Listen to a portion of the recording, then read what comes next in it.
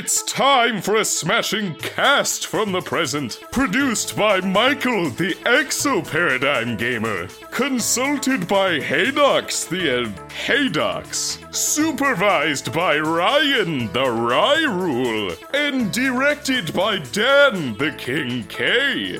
It's the Unversed cast.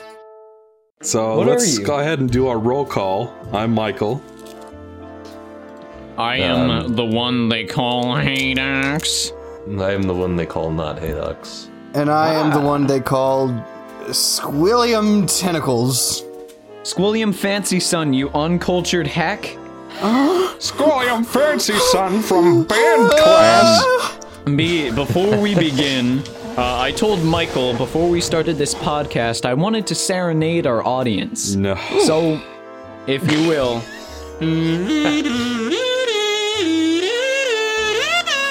Who's playing the Yoshi's New Island soundtrack through their microphone? I don't have my kazoo on me.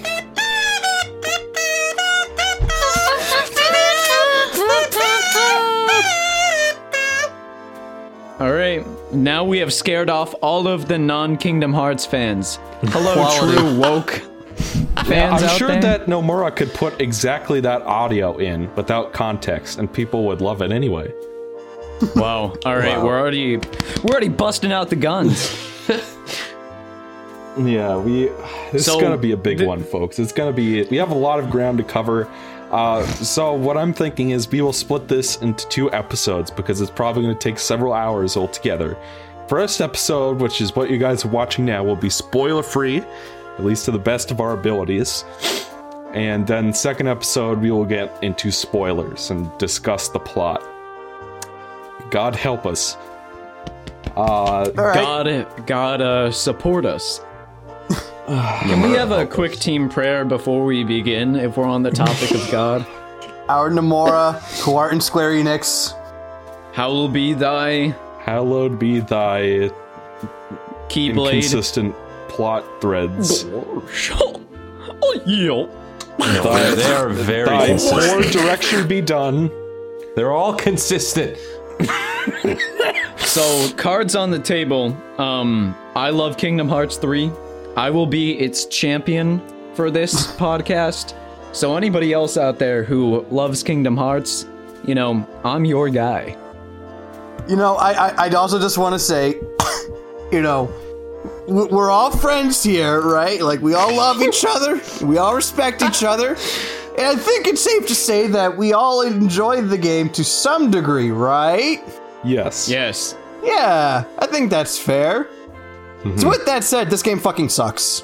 Ooh, alright. No, Haydox, So this is, I have to say, Haydox, that you are not the only champion. I consider myself a champion too. Oh my lord. Play Rage Awakened right now. Well, in that case, as long as we're choosing sides, I'm with Ryan. I won't go as far as he does. It does, though. I don't actually think the game fucking sucks. Yeah, I mean, it was a joke, but yeah, I would say that I am mixed on this game, mixed to positive. On the whole, I like the sum of its parts. Yeah, that's a good way to put it. If I can just, I want to stroke my own cock for a second. No. Here. Okay, well, No I'll cock stroke stroking. my own finger, okay? Good enough. So, before we even could fathom Kingdom Hearts 3, in my mind, I pictured where we would all end up on the gamer opinion spectrum of this game. And I have to say, I have been validated today. Because I knew Ryan would not like this game as much as I did. I knew King K would like this game. I knew I would like this game. And I knew Michael would end up in the middle of Ryan and me. And I just want to that's say pretty much it. thank you. Yeah, So- you can leave. We're You don't need to so watch. predictable. Yeah, the podcast is done. You go home, go do something else with your time. Catch us next time when we talk about Super McDonald's Odyssey. Yeah, but before we do, or we've got to Sonic. read our fan fiction for today. Yes. What are you talking about? We're talking about our fanfiction. I'm kidding. I think the plot is good enough to suffice for my immortal. Whoa. Whoa. Whoa. Now hold on there, buddy. X over here coming out swinging. Oh! Okay, where to even begin on this game? Well, if you heard my mouse clicks there, audience, I did find a fan fiction. If we do want to read it, it's called Riku and His King. I have a feeling we've already read this one. Is this the one where Riku destroys Mickey from the inside with his cock? And then it's like covered in fecal matter and blood? Did we already read it? Yes. I think we've been over this, like, this is our third time. We should read it again and again. And again. Is this the new Sonic High School? It's like Except we're just reading the same thing over and over? Ryan would not like it if we read Sonic High School again. Well, that's what makes it funny, because I'm sure he'd Ryan's like it drunk, more than Kingdom Hearts 3. and he reacts to things in certain ways. But I'm not always drunk. Yeah, I'm not always Michael. There was You that just one called time one where of you your were friends drank an entire battle. You're always bottle of drunk sake. over there and miserable. Well, okay, X, that one time is because I played a stupid drinking game with Jeb during a Nintendo Direct, and they announced Smash Brothers and I had to down the entire bottle. That was it. And then you guys were like, oh yeah, let's get Ryan on this podcast, even though he's butt-fuck drunk. And it was Let's read some funny. fan fiction. It'd be great. But the worst part is that I can't tell the difference between you drunk and not drunk on this podcast. Yeah, you know what? Jeb says the same shit. I should have got drunk for this. I've just about McFucking had it.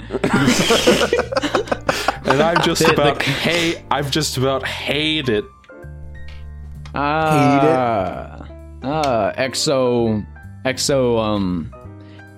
Exo beta male gamer. Oh no! He likes tiny penis gamer.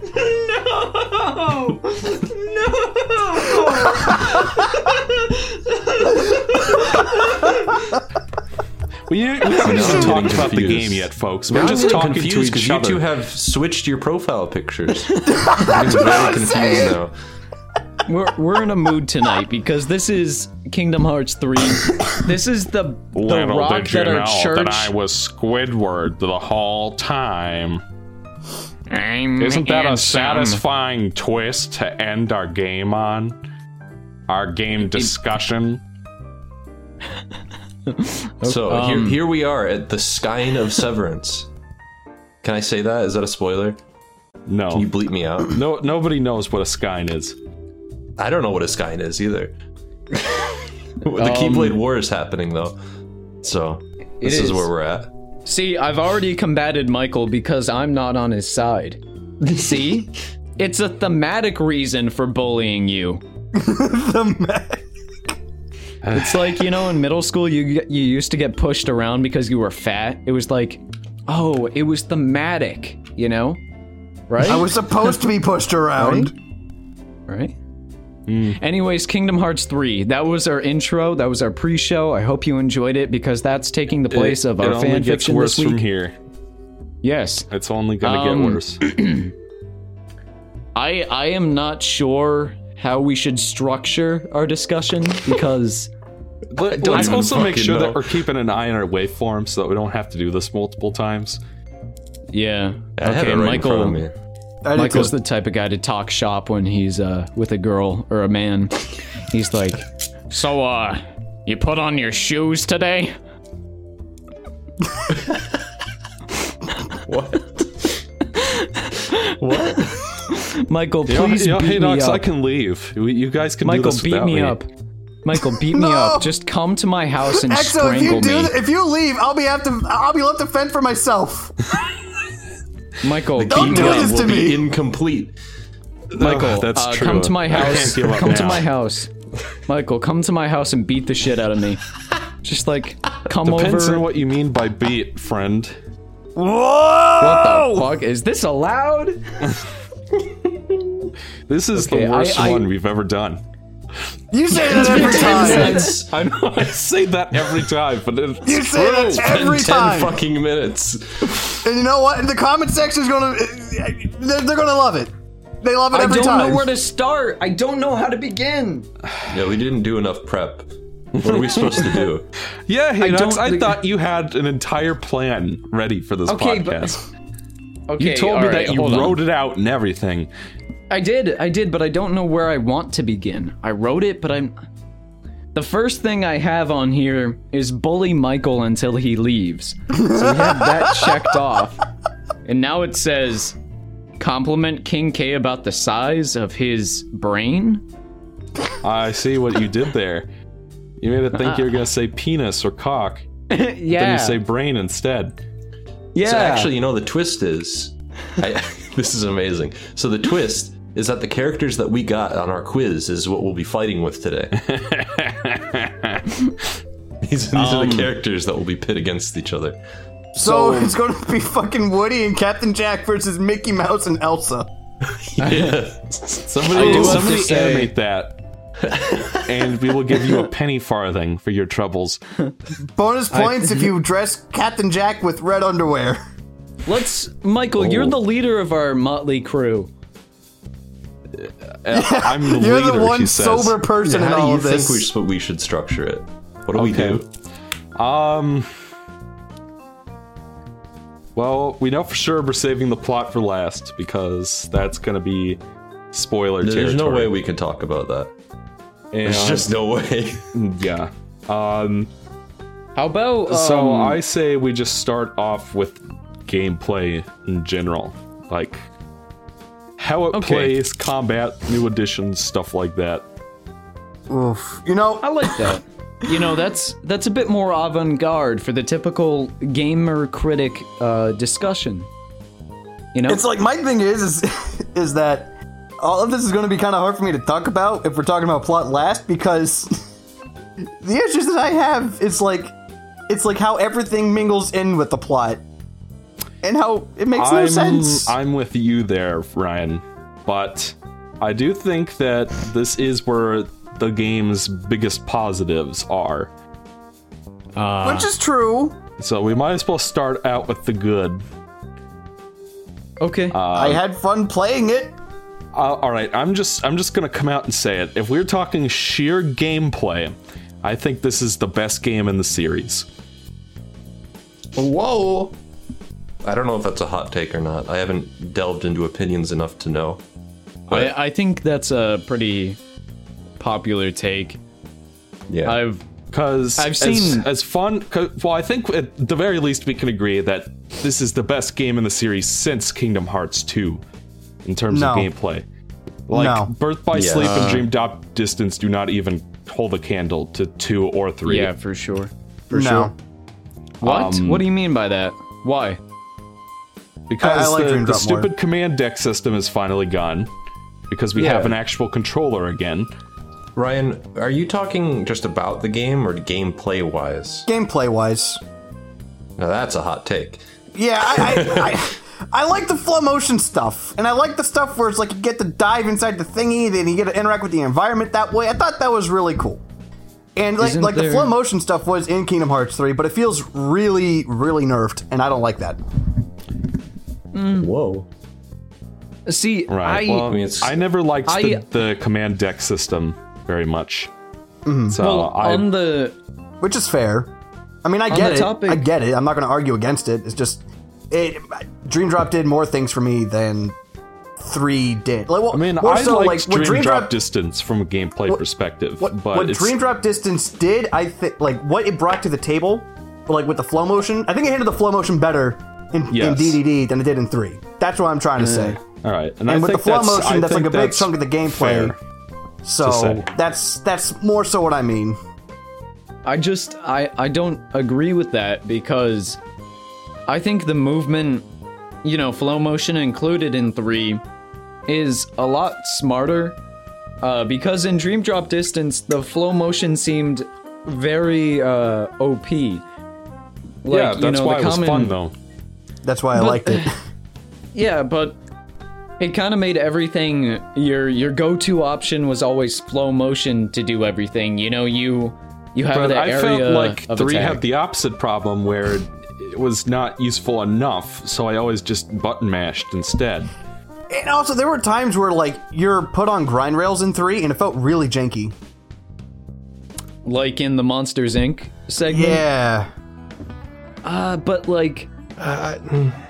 See, at least... I prefer, because the way I see it, in Dream Drop Distance, it was like you basically had to use it. So, like, I feel like it was overabundant in Dream Drop Distance, and it kind of fucked with the combat for me. And it also made world exploration fun for, like, the first hour, and then it just kind of felt like...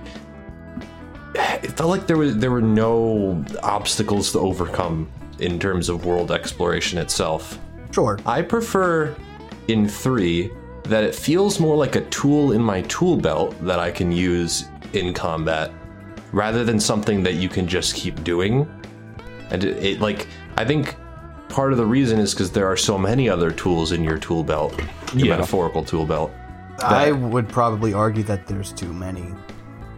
Well, that's how I What do you felt mean? about 2. Well, that's how I feel about 3. It's like all of a sudden Sora can, like, shot lock out of nowhere. It's like, wait, where did he get this from? Where did he get the attraction stuff from? Like, I'm not complaining. I think it's kind of cool that it's here, but It's well, first of all, in 3 terms of is story, it kind makes no like- sense. And 2, it's just like, I don't know. It's like if you give somebody too many options, they're more than likely going to pick the worst one, or they're not just going to, or they're not going to make a decision at all. So Yeah, that's just my called thing. It's like it that's felt like as if the they were trying to thesis of the incorporate. paradox of choice by psychologist Barry Schwartz.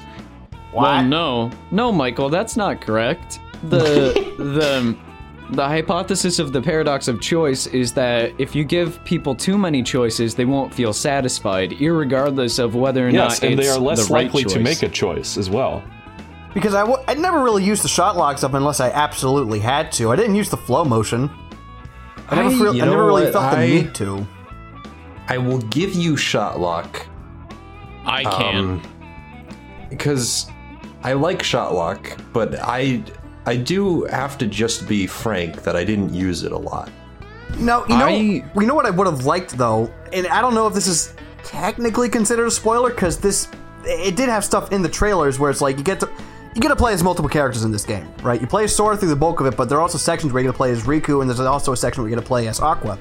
Now, if Aqua was the only one who had the shot lock, because again in the story she's really the only one who knows how to use the shot lock, I think that would have been fine. And honestly, I would have preferred if we got to play as these other characters more often, and then they all have like their own little thing. Like maybe Riku could have had the command deck or something like that, and then Aqua could have had like the Birth by Sleep moveset, and then Sora could just be like the best of both worlds, or like he could have been like the middleman, the something in between, if that makes any sense. Well, I disagree because I used the shot lock in every single battle I went into. I used it a lot. Yeah. Like the only thing I never really used was the links, because I always forget that summons are in these games. And then I never use summons or links or anything like that in any of these games. But I did shot like lock the I links. used pretty frequently. I used the attractions frequently. Every once in a while, I'd remember that flow motion was in the game and use those moves. Oh, the attractions. I mean, I will admit that I did use frequently, but those are more like a get out of jail free card. If you're in a tight pinch, you just use that and then you win. I will concede that, because I don't like the attraction commands because they made the game really easy for combat. Like, I love the combat in this game, don't get me wrong. Yeah. But it's the fact that attraction commands grant you invulnerability. They don't. And they're... What? They don't. Are you sure? Yeah, you can still get hurt while you're using Well, bluster. it's a rarity to die while doing an attraction command. It's very low risk. It kind of It's rare to die in this game, period. Yeah, that is. If you're on the true. pirate ship, I didn't get damaged on the pirate ship. Yeah, You probably could, but it's very rare because you hit anything that comes close to you. But if you're in the one where you're shooting things, I almost died in that once because you can get hit and you don't have any movement options. So Yeah. I think the real problem though is that I think it just stems from the fact that situation commands are really weirdly conceived. because there's half of it that works for me, like when you can use magic spells that you can't even unlock. That makes sense to have them there. And same with the forms. That makes sense to have them there, because you have to... It's basically like command styles, except you can choose when to activate them, which is, in my opinion, unequivocally it's better than command styles. Kind of like they did both the Kingdom Hearts 1 and 2 menu system and the command deck at the same time, which works better than it sounds. I'll say that much. And I like that for situation commands. But what puzzles me is when stuff like attraction flow is on there and some limits that you could manually select in Kingdom Hearts 2 are also there, and they just show up whenever and they don't cost anything. And that's when things get a little muddy, because when you can just throw out attraction flows or limits willy-nilly, it kind of... I feel like that partly contributes to why it feels easier than other games. Because even I admit that, even on Proud, it doesn't feel that bad. I mean, also on top of that, I think also being able to use it in boss battles can also lead to like massive tonal whiplash. Like, there's a boss fight that you gotta fight like about 20 hours in. It's supposed to be like this real emotional moment. And then all of a sudden, Sora like jumps in a go-kart, puts on goggles, he's going to Disney World, he looks so happy, but the music ain't complimented it one bit. And that's one thing that is one thing I got out of it. It's just like, even like towards some of the later parts of the game, where like the stakes are at their highest, like, and Sora's like on the verge of tears, he's on the verge of breaking down, he still has time to scream Disney World and go on fucking amusement park rides. I just wish that you could turn off the attraction commands in the options, or at least I'd say limit their frequency. If you didn't have to use them in battles, I think that'd be better, but... Yeah, I would really like if there was more customization. Like, you get to customize your shortcut menu, and like even in Dream Drop Distance, I will concede that I like the command deck because you got to customize the attacks you got to do, and I think that would have been good. Like, if you could scroll your situation commands and like choose which ones you got. Because there were so many times where I didn't want to use an attraction command if I got like Thunderaga or like, you know, a Keyblade transformation, but I had to press triangle to get that attraction command out of the way so I could get to the one I actually wanted. There is a way to shuffle it. You don't have to do that. Yeah, you can press L2. If you press L2, it'll shuffle through them. I found that out about maybe 15 hours in. Well, the first thing I did when I played the game is went into the options menu to look around and see what I could customize, and I saw that there were control options, and then it said press L2 to swap your situation commands. Oh my god. So I knew from the very beginning. No way. Well, I'm pretty sure there's even a thing like on the menu that says it too. I've known that since 0.2, so it wasn't that much of a struggle for me to come to grips with that. I didn't even know you can do it in 0.2. You ever just feel stupid? Me every day. To be fair though, it never teaches you that you can do it. So I could understand why you wouldn't know. I feel like there's a tutorial in there somewhere. There is. Maybe there is.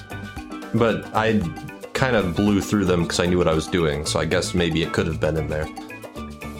I went through the entire game suffering and complaining to myself. You know, still about the situation commands. Even knowing that I had to press L2, sometimes I would just look over at my situation commands and see, oh, there's something I want to use. I'll press triangle, and then I accidentally activated something I didn't want because I wasn't paying enough attention. So it's not like it solves the problem entirely or anything. Yeah. But that's why I think if they decluttered situation commands as a whole, then it would be a lot better. Because you don't have to stick... If you're gonna do all this attraction flow stuff and keep the limits that were in Kingdom Hearts 2, like the ones you can do with Donald and Goofy or the ones you can do with Disney characters, I don't see why it can't just be on the menu, because even in KH2 there was an ability you could check that's like, if you want to activate those using the triangle button, you can. But in this game, they don't give you an option to do it, and it doesn't cost MP or anything, you can just use it. which feels a little imbalanced. See, the less time I have to spend in that shitty little menu, the better. Is just the way I look at it. But there should have been an option. Also, that like, if you had the option to pick one way or the other, then it just wouldn't be an issue at all for anybody. Yeah. So I'd like, at least if they have to be on situation commands, they could just like, they could take MP or something. Because the fact that you can throw them out so easily is a little weird. But that being said, that's probably that and Shotlock feeling a little underwhelming, but at least it's better than it was where you had to equip them, because at least now it's tied to your Keyblades. So I like that. But those are virtually my only issues with the, like, Sora's loadout, for lack of a better term. Because everything else is, like, a dream. Like, the Keyblade switching is probably my favorite thing about it. Yeah. Hell yeah. Because I'll be honest, once when I got the Pirates of the Caribbean Keyblade, I just stuck with that one. Too. Because it's like the previous games acted like, oh, you'll totally want to keep using this Keyblade from the beginning of the game, even though the stats are shit by that point. Yeah. So I appreciated the fact that I can go into the Synthesis Workshop and upgrade them. And if I want to keep using the Winnie the Pooh Keyblade for the whole game and keep that form change, I can. I loved that I was able to drag the Kingdom Key to the end of the game without it being a challenge run. Yeah. Because that's his iconic Keyblade, and it was always a thing in every game where it felt weird that you couldn't... Like, the Kingdom Key is so iconic, but you always change it, and you never change it back unless you know that you're inhibiting yourself. And now that doesn't matter, because you can pick which Keyblades you like. And my favorite thing about it is, like, all the transformations are great, but the fact that you can store transformations by switching on the fly, and when you switch, it stores your place in the combo, is like that extra step of, oh my god, this is... It's like a genius idea, because you can go from, like, you can spam your arrow guns a little bit into your combo, switch over to the Pirates one, and then be like, okay, I'm going to continue the combo. Like, if you happen to like a finisher on a Keyblade transformation, you can use another one that you like the base combo more of, and then build up to the finisher, and then switch before the finisher so you can just proc the finisher with another, like, the possibilities of this are... like fucking like there's a numerous amount of possibilities for this, and it just opened my mind to, like, it made the combat in terms of variety, some, like, I can understand being given a lot of options, but again, aside from shot locks, I used everything else as much as I probably could have. And on the topic of synthesis, I never felt like collecting things was worth my while in any other game. Oh, I disagree. Okay, well, tell me why you disagree, because I'm interested in that. I mean, with Kingdom Hearts 2 specifically, like, Ultimate Weapon was, like, the first thing that I had on my mind. So I was always looking for, like, the Aura Halcom and the Aura Halcom Pluses and everything like that. Dream Drop also had stuff that you could feed for your, for the Dream Eaters. Then, you know, it helps... Like, when you give the Dream Eaters more stuff, like, you can use them to, like, upgrade your stats and everything like that. So, like, if it's not a spoiler, Kingdom Hearts 2 and Dream Drop are, like, two of my favorite games in the series, so... I'll be honest, I did not use the synthesis that much in this game. I just stuck with the Pirates of the Caribbean Keyblade. Like, as soon as I got that, I was riding that thing out to the end of the game. And then even before that, I just used the Tangled one, because that one has, like, a really overpowered transformation, and I just stuck with it. I didn't really feel the need to experiment with the others, because one was getting the job done well enough. So, on that topic, generally, I was the type to rely on strength-only Keyblades, because that's just... I never really liked the menus in this game, or in these games, rather, so I kind of steered away from spells until more recent playthroughs of these games. So I liked that I could keep a strength-focused Keyblade in one slot and a magic-focused one in another slot. Yeah, I did so that. If I want to start casting spells, I could swap over to the Elsa Keyblade and start shooting thunder at everything. And if that's not working too well, I could switch back to Happy Gear and beat the crap out of them with Keyblade swings. That's exactly what I did, Michael. I that was like, I had Happy Gear, Elsa Keyblade, and the Ratatouille Keyblade. For like, other than the Ultima weapon, those were the 3 I always had towards the end of the game. Because I did that exact same thing. And like, I don't know, Ryan, because I loved finding the Orichalcum. Is that how you pronounce it? Orichalcum or Chalcum. Orichalcum. I enjoyed finding that in the other games, but like the Damascus, the stuff that you were collecting in the gummy ship parts, which we won't touch that yet, because there's a lot to say about the gummy ship, but like... Is there? I think there is. But anyways, okay. I never synthesized... a fair amount to say about it. Yeah. So I never synthesized in the other games, but I found myself always returning to the synthesis menu and doing like all the photo missions and really collecting things. I was having a blast exploring this world. Like, I really love that. I loved gathering materials. I liked upgrading all my Keyblades. I loved crafting new weapons for Donald and Goofy. Like, I don't know.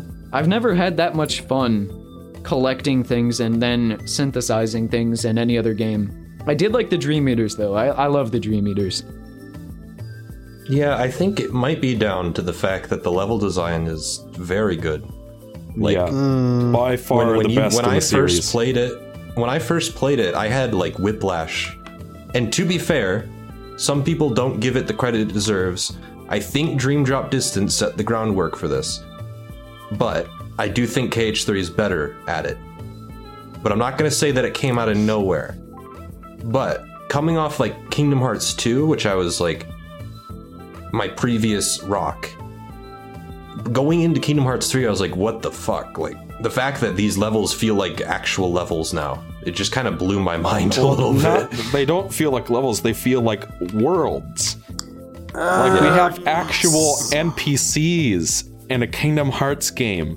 It's like, it only took us like 10 games, but we finally have people walking around Twilight Town.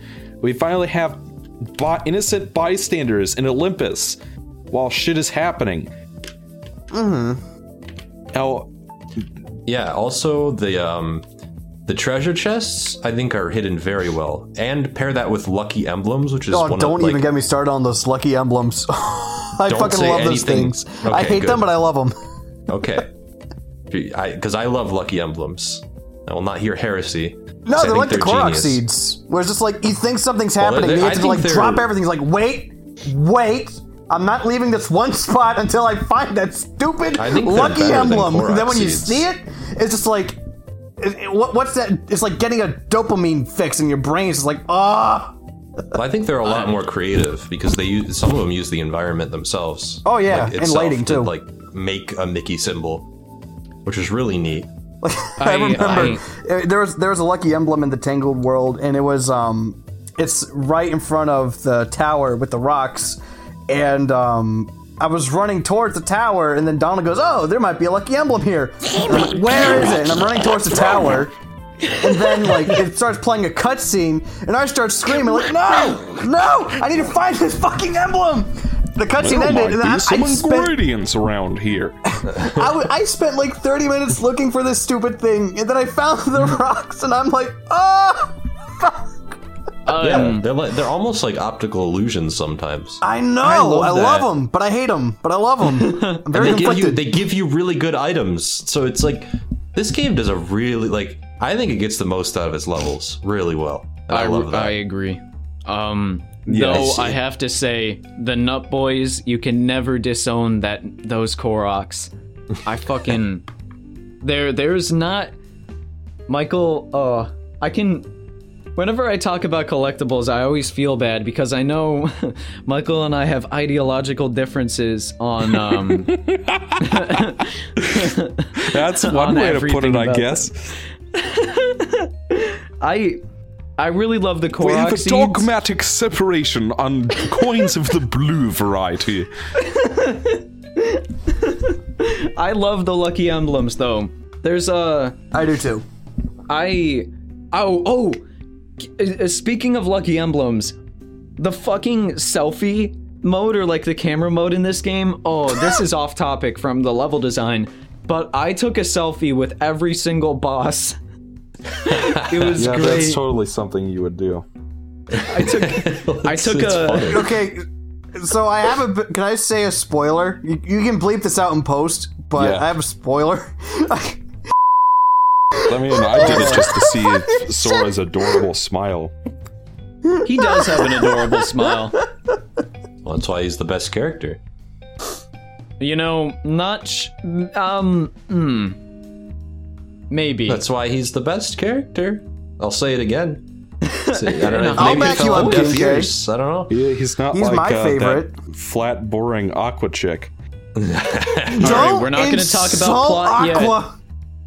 yet. No plot yet. No. I love her. We are on the topic of gameplay still, but perhaps this integrates itself well with the gameplay discussion, but the comments, like the banter between Donald and Goofy and Sora in this game is incredible. I love all the comments they were making, like there might be some ingredients around here. Pixelizer. Yeah. Oh, okay. Fucking.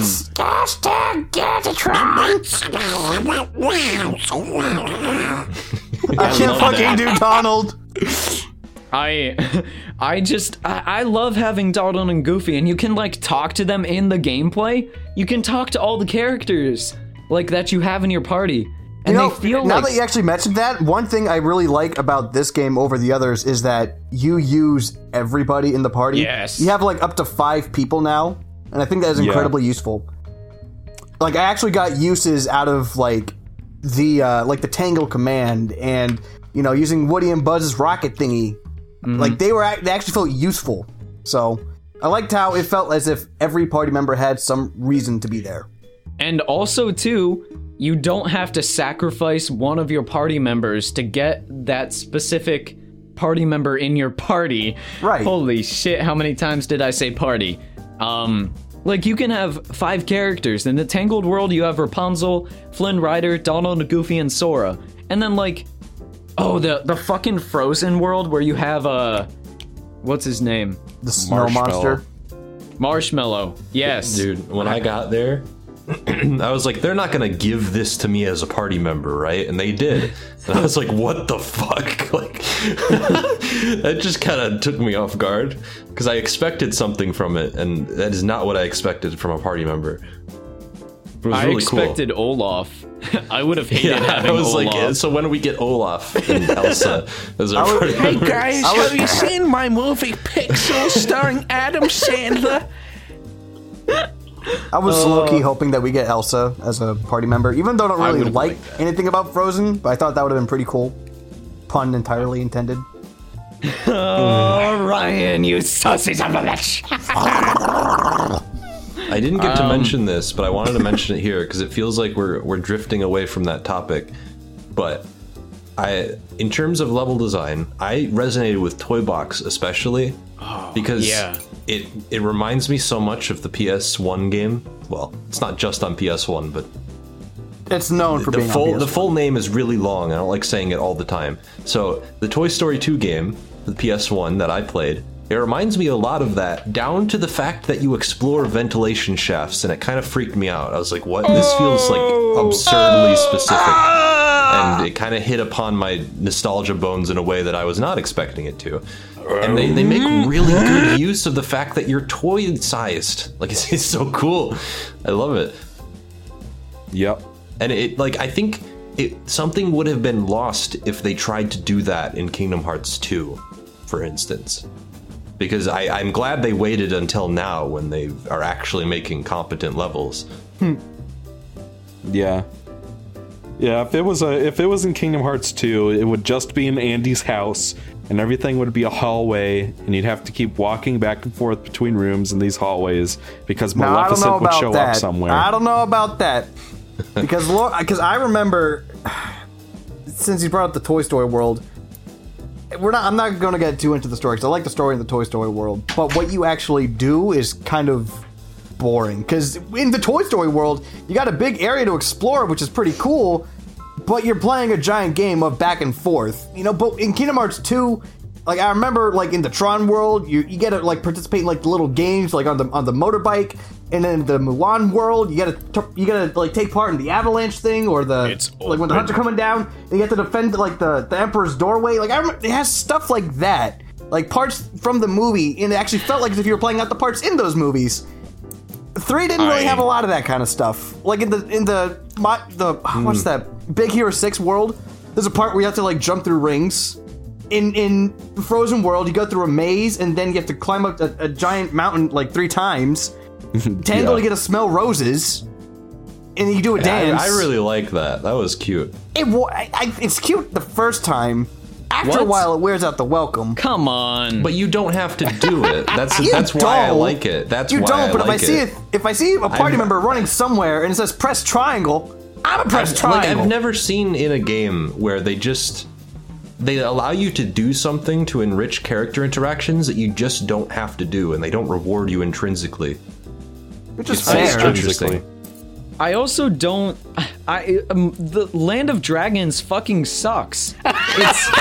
It's gigantic empty space.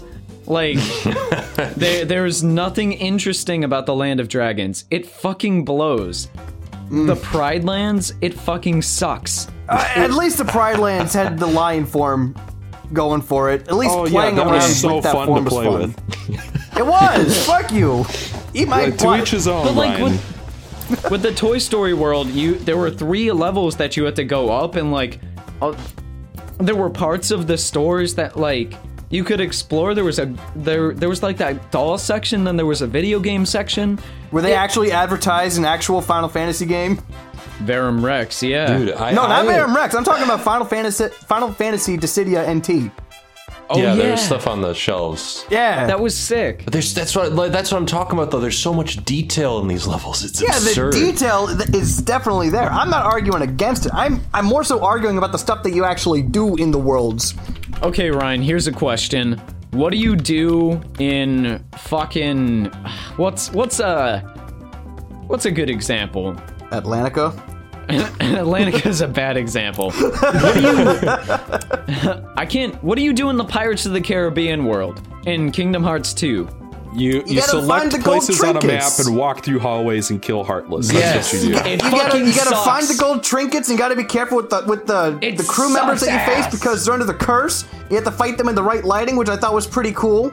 But then you knock them out of the lighting, then you have to be like, oh, I gotta knock you back into the lighting. This is fun, interesting gameplay. Or you could just use magic. Because I feel like there's this idea that Kingdom Hearts 3 just doesn't have this stuff, but I don't agree. Oh no, it does. I'm arguing about that the stuff that Kingdom Hearts 2, I liked it better. I remember it more. Well, that's kind of why You've been playing I really it for like 13 years, 3. Ryan. Of course you're gonna remember it. It's why I but like that Kingdom stuff still Hearts. sticks out. That's why Again, I like it's the like in third. Kingdom Hearts 3 in the San Francisco world, the Big Hero 6 world, you go through fucking rings in a game. It's That's 2019. the We're only still doing thing this you shit. do in the world. You go through rings one time, but Yeah, then the but rest you of it is shouldn't be doing exploring a that at all. gigantic city. It's fucking What are you stupid. talking about? Well, But I will think say- the problem I will is that this say- is a paradigm shift. But I do wanna Like, give a we've never credit, had to though. think about this stuff. You might even I say do want to it's give a an credit though. I thought the exo-paradigm Pirates shift. World was the best thing in the game because it offers the most to do. You got the boat stuff, you got the underwater combat, you got exploring the town. I thought that was really cool. And that is That was way easily better my favorite than one. picking a room on a map so that you can walk through hallways. Eat my butt. Yes. What is the butt? I need, like, okay, 3. We get to 3, and whatever you think individually of these things, the fact that they're back after Birth by Sleep and Dream Drop Distance, which were heavily focused on, like, there was almost none of that stuff in those games, is what I'm trying to say. And it does feel kind of refreshing that there are cool little sections, like in Toy Box, you play Verum Rex. That was cool. You can go into it again and get a high score and stuff. They're like little mini achievements if you want to do it again. Yeah, that's Same fair. with like the Frozen slider in I just call it Frozen World Arendelle. because I can never Arendelle. You can do that again, And you can, when you play it again, it's like different because there are orbs you can collect and there are optimal paths you can figure out. There's the entirety of like the Flan side quests, which have their own unique mini games, and they're like way better than the mini games have ever been executed. Yes, it is exactly like that, except it's good. Like they're different mini games, obviously. I have to say this too. Fucking, I hate. Okay, let me tread carefully because we probably. Okay. I have never liked the worlds in Kingdom Hearts. I don't like them from a gameplay perspective. I always love their visual design, like Traverse Town, the music, the visuals, I love it. I don't think the worlds got good until Dream Drop Distance. Hot take, I know.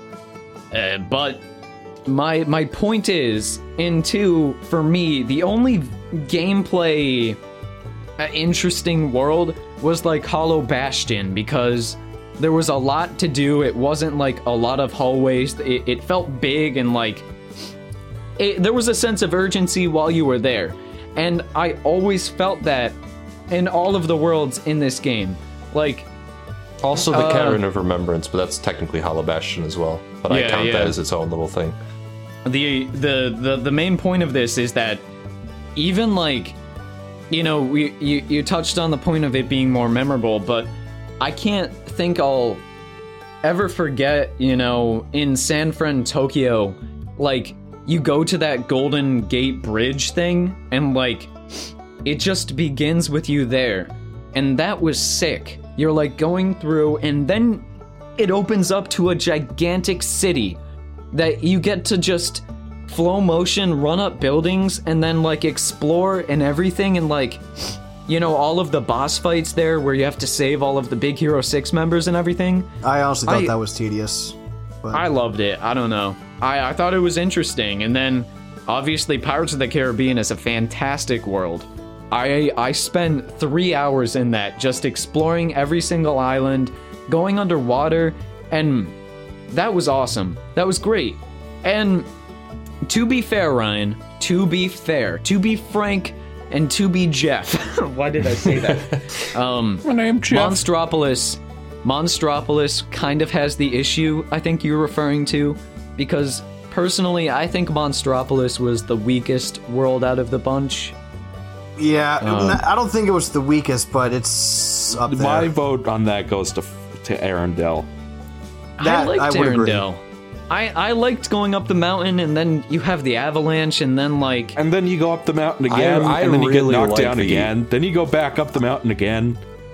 I really like the Ice Palace. Yeah, yes, I enjoyed the best part of the Labyrinth. You're talking about the maze? Yes.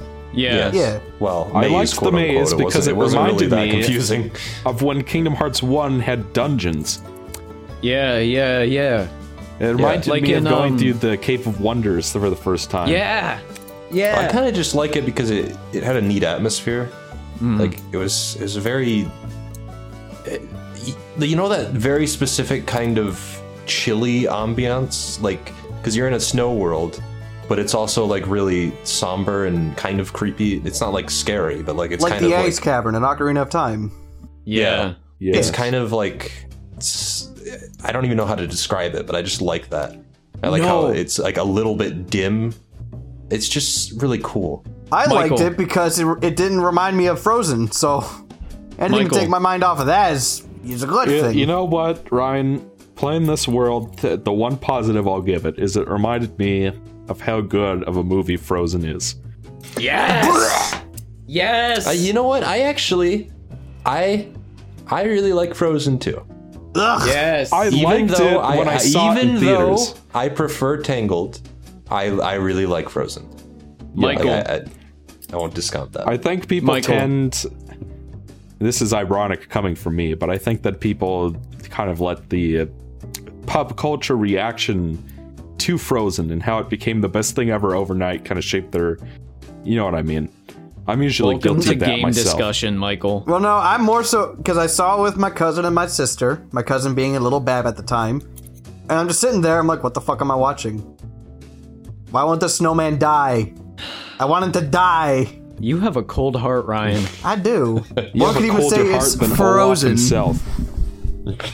Michael, you know what the ice labyrinth reminded me of? What? My cold heart. You know in Paper Mario 64, that ice yeah. palace? That's what I Crystal was Palace. Yeah, I was playing that theme in my head while I was going through it. It would have fit perfectly in there. Yeah, it Like- would have. You know what else I just remembered? If you revisit the worlds, they have unique dialogue, and especially like if you go back to Olympus, they're like rebuilding the city. And there are shortcuts that open up that allow you to easily traverse it, so that you can explore it easier for treasure chests and lucky emblems if you decide to go back. There's stuff like in Monstropolis there was a fire and everything was on fire and there was chaos, and And that then doesn't Roger happen Craig when you Smith revisit it. CDA came out. Because that elf and is in it's- this game. Like I realized that if you go to where you kill the Rock Titan, that Sora and Donald will like have a comment. Sora will be like, I wonder how the Rock Titan survived that fall. And then Hercules says, I can't believe you guys defeated the Rock Titan. And I'm like, this is dialogue that they poured time and effort into that almost nobody will see. And it's just Yeah. like, it's really cool that they went through that and that you have a reason to go back just for these little extras. And the fact that it promotes exploration so well kind of furthers you to go back at some point and be like, I'm going to explore the rest of it, find the lucky emblems, because they're really well hidden. And so are the treasure chests for the first time in forever. On that You know? note, I really did like Mount Olympus as a level, and it reminded me a lot of the opening act in God of War 3. So that always tickled my funny bone. Yo, It's holy shit. it's literally like the same thing where it's like you're climbing up Mount Olympus, and there's a fucking Titan, and it's like really cinematic and big and epic. Like, I think it's a really cool evolution because in 1, you just go to the Colosseum, and then in 2, you get to explore the underworld fully. And then in 3, there's like you explore the entire fucking city and then the heavens itself, basically. That Mount was Olympus. sick. now, Oh my one thing gosh. I don't like about the Olympus world, and this could potentially be a spoiler, is that there's no Colosseum. Like I Kingdom wouldn't Hearts 1 consider had that- it. I wouldn't consider that a spoiler Wait, to say well, that there's no Colosseum. Kingdom Hearts 1 had something like that. You know, a gauntlet. Kingdom Hearts 2 had a gauntlet. I don't know why Kingdom Hearts 3 didn't have a gauntlet. Yeah, I don't know why it didn't have one either. be My fair. hot take, and I told this to Michael before, my tinfoil conspiracy theory is that for the next Sony console, which is confirmed in development, and all of the first-party software designers have moved on to it, or developers rather, my conspiracy theory is that we're gonna get a Kingdom Hearts 3 Final Mix package for that new console. Ugh. And it's gonna have cut content like the Mysterious Tower. It's gonna probably have something like the Colosseum, where you can like have data battles and secret bosses and everything. Oh, you mean stuff that just should have been in the game that we've been waiting 13 Yeah. years for? Do you feel that way about KH2 Final Mix? Yes, actually. Okay, Well- good. well, Because actually, there are no. people online who just ignore that entirely. The fact that KH2 Vanilla, in comparison to Final Mix, was complete, like, very bare bones. Yeah. Yeah. Which is fair, but at the same time, and this is just a personal thing, when I played Kingdom Hearts 2, I didn't know about Final Mix. And when I found out about it, I'm like, what the fuck? First of all, why wasn't that stuff in the game? Second of all, why don't we have it yet? Because Final Mix was on the PS2 first, and then they brought it over to the PS4. So At yeah. this point, I do have a sympathy for them because I do believe that they did have to cut a few corners. But I have sympathy for them because it's been in development longer than it probably should have been. And they had to restart at some point because they had to I think they switched engines or something happened and they had to restart a lot of the process. And I can imagine that it wouldn't be worth it to repeat a situation that happened with Final Fantasy 15, and they're like, what's there is completely sufficient and worth $60. Like, I have no question about that. So, I don't necessarily have a problem. They've actually said that they don't, like, Nomura at least has said, I don't know how much sway he has, but he said that he doesn't want to do a Final Mix because we're in the age of DLC. and you'd rather just do that. There's no reason. Which I would rather have, admittedly, than I would- 3.5. Well, I'm saying that I assume that when the new console for Sony gets announced, we'll have like a final mix version that has the DLC there. You know, Which Kingdom that Hearts is 3 Definitive Edition. that is Most something likely. like that is one of my biggest criticisms with Kingdom Hearts 3 is like, yes, base Kingdom Hearts 2 did not have a lot of the stuff that Final Mix had. That's a fair point. But at the same time, we now have the Final Mix version of Kingdom Hearts 2, and that set the bar. My issue, and you know, I have something else to say after I'm done saying this bit.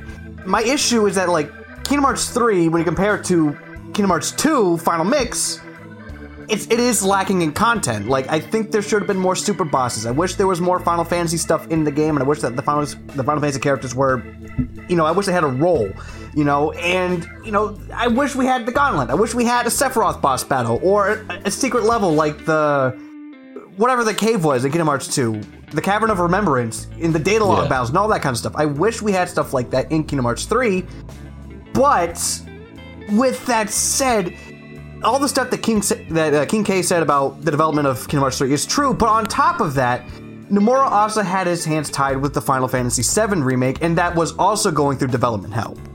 So, I want to be harder on this game, but I can't really do that because I know that this game and Nomura's other project were both going through development hell, both for, like, their own reasons. Like, Kingdom Hearts 3 was in development hell because of Final Fantasy VII. Final Fantasy VII was also in development hell because of Kingdom Hearts 3. And now that we have one out of the way, he can now focus all of his attention and efforts on his other project. So there's that at least. yeah, Why is I do Nomura actually. in charge of everything? Because Like, is We all just exploded. all three remaining unversed cast were like. I was just gonna say that I agree with the Sephiroth. I don't know why Sephiroth's not in the game. Yeah. Because at this point you might as well. Because I get he said why. He said that he believes that the Cloud and Sephiroth storyline was sufficiently closed in 2. And like, I get it. But also I want to fight Sephiroth in the 3rd game. You know, like, so it's hard. I don't know. Well, maybe we could have like an actually good Final Fantasy villain instead. Ooh. Oh man. Oh, Michael, about you're really X-Death? tickling my funny bone. I'm actually okay if we don't, like, because Nomura has actually said too that he doesn't think that the series is big enough now that he doesn't think he needs to rely on Final Fantasy anymore. Okay. And I kind of agree with that. About that. Yes, the Final Fantasy stuff was in the original Kingdom Hearts games because, you know, it was there as a crutch. Okay? That's why it was put there. But at the same time, it's also a part of its identity. You know, like the whole pitch for Kingdom Hearts in general was Final Fantasy meets Disney. There isn't a lot of Final Fantasy in Kingdom Hearts 3 besides a couple of Easter eggs and brief mentions. I mean, So I it feels consider kind the original cast to be the Final Fantasy part, because they might as well be Final Fantasy characters, just a bit lighter. But So my I thing don't, is, like... my thing I'd is rather that that, because every time a Final Fantasy character comes in, it just feels like a weird cameo. The only time that they've gone super in-depth with it is with the Traverse Town people. no, I would say Kingdom Hearts 2 with the whole thing with Radiant Garden and Hollow Bastion. Well, that's what I mean, is with those people. Okay, I thought you meant like Leon in and Kingdom Hearts Aerith 1 and in Sid Traverse and Town. all Yeah. them. That's what I mean. That's my thing is that, like, I wanted to see those people return to Kingdom Hearts 3 because they were in the first 2 games and they had a large presence in those games. That I'm also particular kind of cast. a little bit, yeah. I'm kind of a little bit like, why are they not here again? Because I don't see why not. Why wasn't Radiant Garden playable? Exactly. I We see firmly it brought up a believe lot that of that's times, but content. it's not somewhere where you can go. Yeah. I want them- and I wanted to know how they were doing. yeah, they also they had a musical track that was entirely new for Radiant Garden. Did you hear that? Well, Like- that's why I think... Because Mysterious Tower was playable in trailers. Yeah. And, so there and they, is something like You're right, that is wasn't in the game. That's evidence enough that something happened. You know, like either they decided that it wasn't worth being in the game because maybe it was just like outside of the tower, and they're like, maybe there wasn't more to that. We don't know for sure, but I think that some things happened behind the scenes that we aren't privy to. Yeah. I mean, honestly, like, this might sound just a bit overdramatic, but, like, a console Kingdom Hearts game without Squall and Yuffie and Cid and Aerith and Cloud, it feels a little naked. And it just... I was asking myself throughout the entire time, I was like, okay, when are we going to see these guys? When are we going to see these guys? And then the credits rolled, and I'm like, where are they? What are they doing? This doesn't feel right. It's just, I don't know, it bothered me.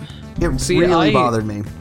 I agree to an extent because I, of course, I really would want to know what they're doing.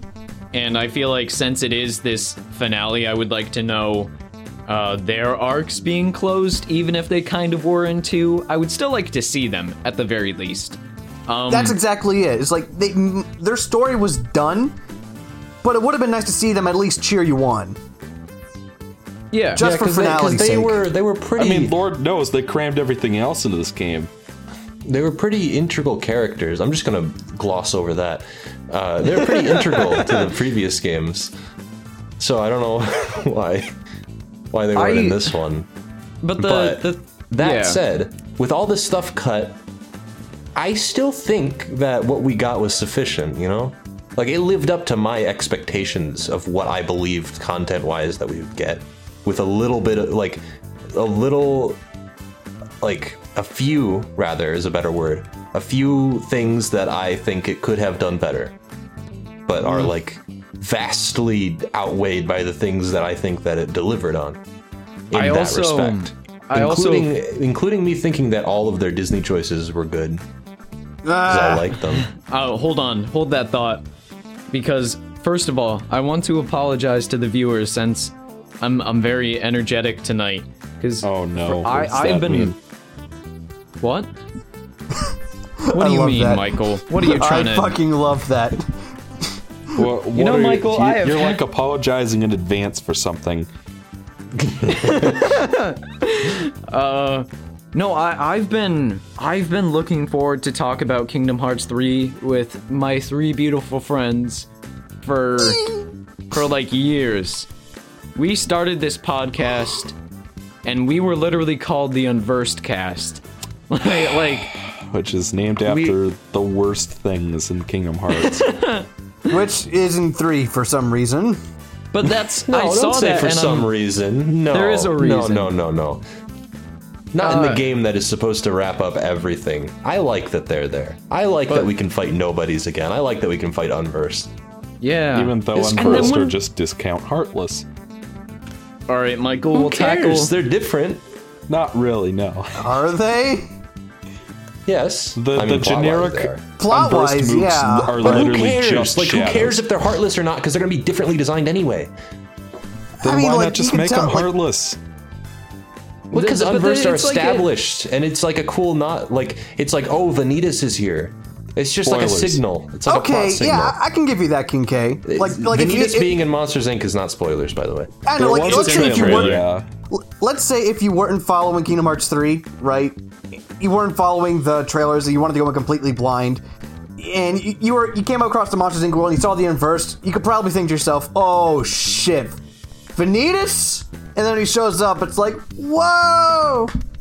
Yeah, and that's But, I mean, that's what was the issue sick. that I have always had with the Unversed is that, like, the nobodies and the Heartless felt different to fight, right? Unversed don't really feel different than the Heartless. That's my issue with it.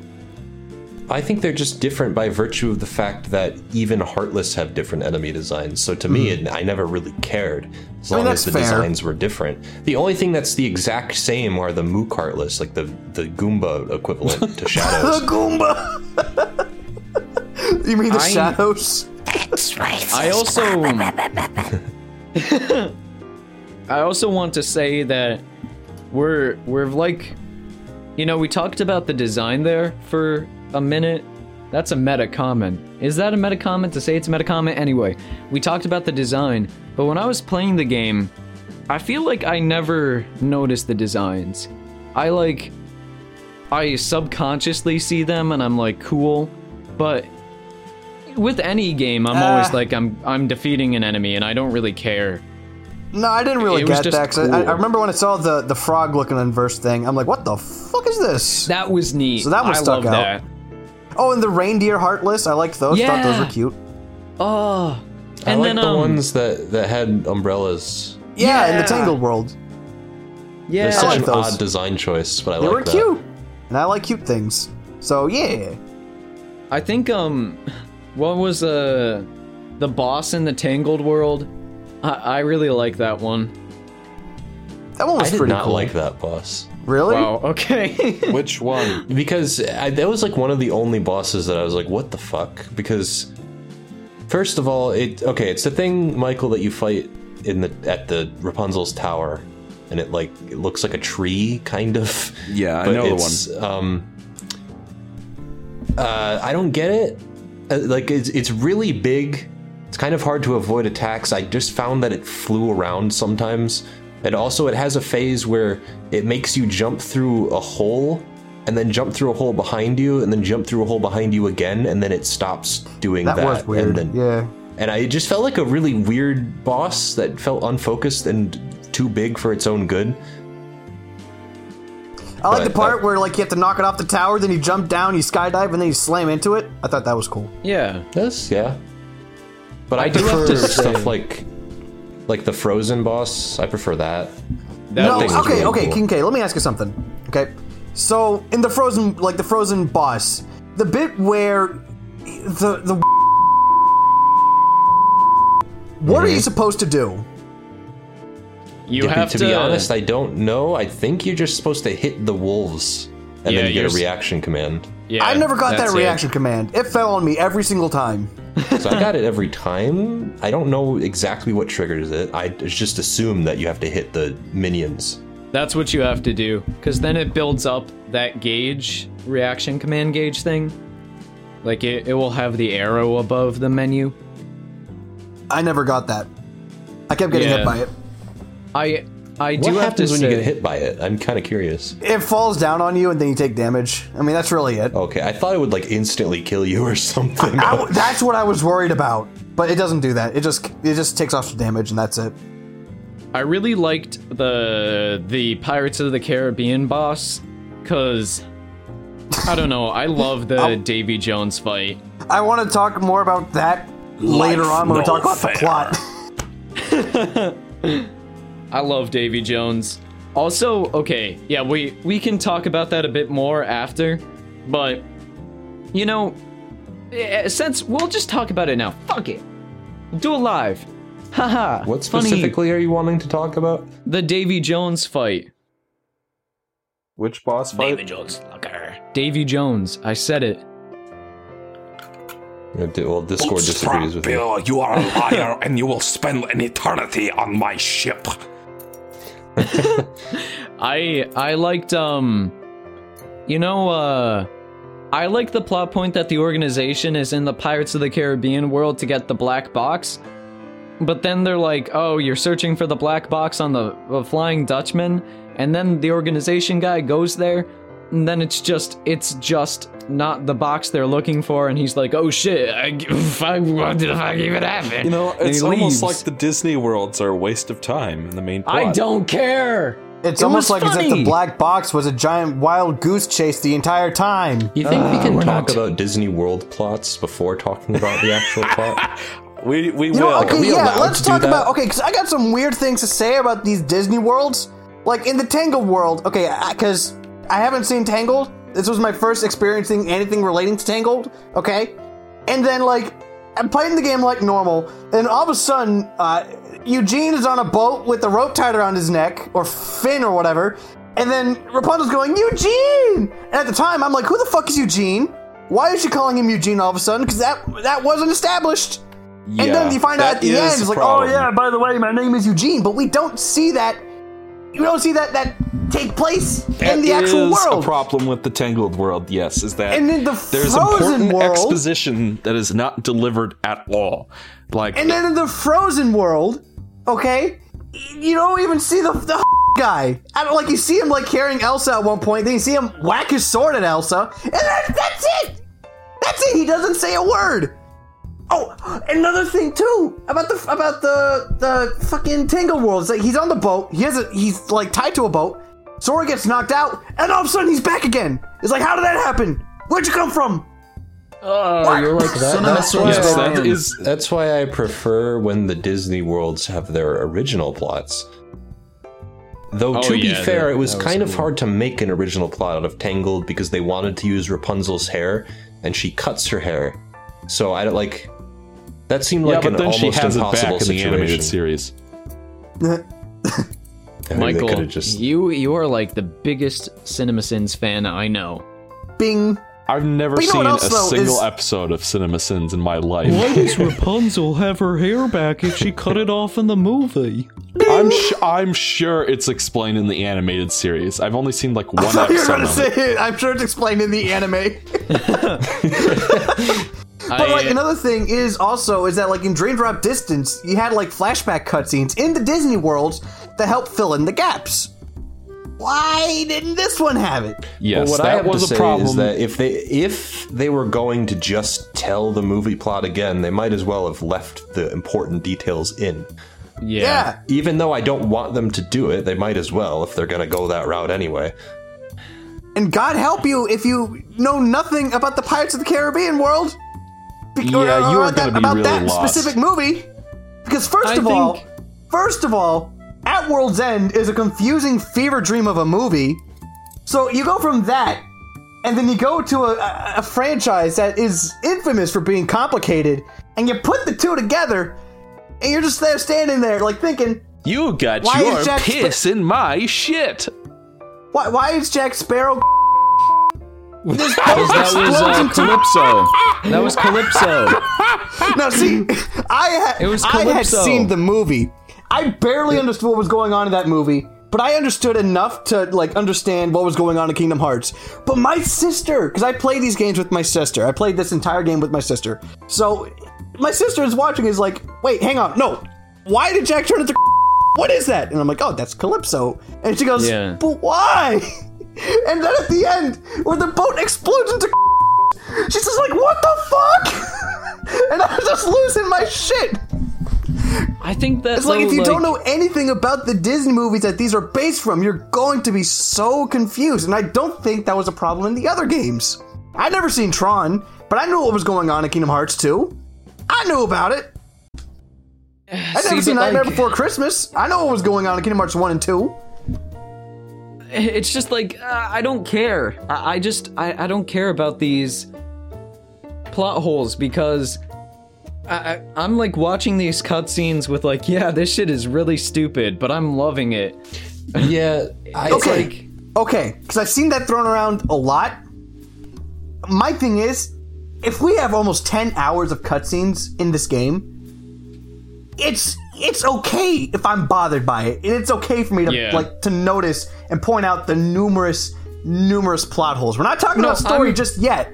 We're not at that point yet. Yeah. But I'm just saying, there's enough material to work with. I'm not saying that you're wrong for the way you critique things, but I'm just saying personally, I don't value how much plot holes detract from my experience. Well, no, it's like, in this case, he's talking about the game not giving people exposition. Well, even it's then, not giving the game enough information, or it's not giving the player enough information as to what's going on. If you've never seen Tangled, you're not going to know why Mother Gothel keeps Tangled in a tower, or about the flower, or how Eugene escapes from prison when he's about to be hanged, or any of that stuff. What about the satchel? Like, all of a sudden, Rapunzel has the satchel at one point, but then at another point, it's underneath the staircase, and at another point, she has it again. In the movie, there is a scene where Mother Gothel finds the crown and gives it back to Rapunzel, but they don't show that in the game. It's just like, I mean, like, the exposition is a problem, I suppose, but even then it's like... If I can get credit, does it even problem? But also, I don't value it very highly. Yeah. That's my thing, is that what I value out of these are the interactions themselves. And it's not a matter of me saying that those problems don't exist. It's more like I remember the stuff like where they're like having fun interactions. Like when Sora's interacting with Rapunzel, and that's cute. And then like where Woody says that nobody ever loved you, young Xehanort. Whatever you're talking and I about. was going to say, like, I also do want to give care. credit, is that, like, the story in the Toy Story world was actually really solid, but then again, it's because it's not based on any of the movies. It's its own original story in the Disney world. That's what I was wanting to say earlier, is that they work a lot better when they're trying, like, when they're not trying to retell the movie. Unless it's Monsters, Inc., in which case is, we gotta get Boo safe. Let's find Boo's door. We gotta get Boo safe. Let's find Boo's door. We gotta get Boo prefer safe. that to telling the movie. But Oh, it's nothing though. It's nothing happens. well, you still get character interactions, which I like. Because again, Sure. that's what I come to these things for. So That's in that fair. sense, that satisfied me. That's fair, but it just, I don't know. It wasn't enough for me. Another example is in Pirates. I love how you go on so many of these detours that are not exactly like the movie.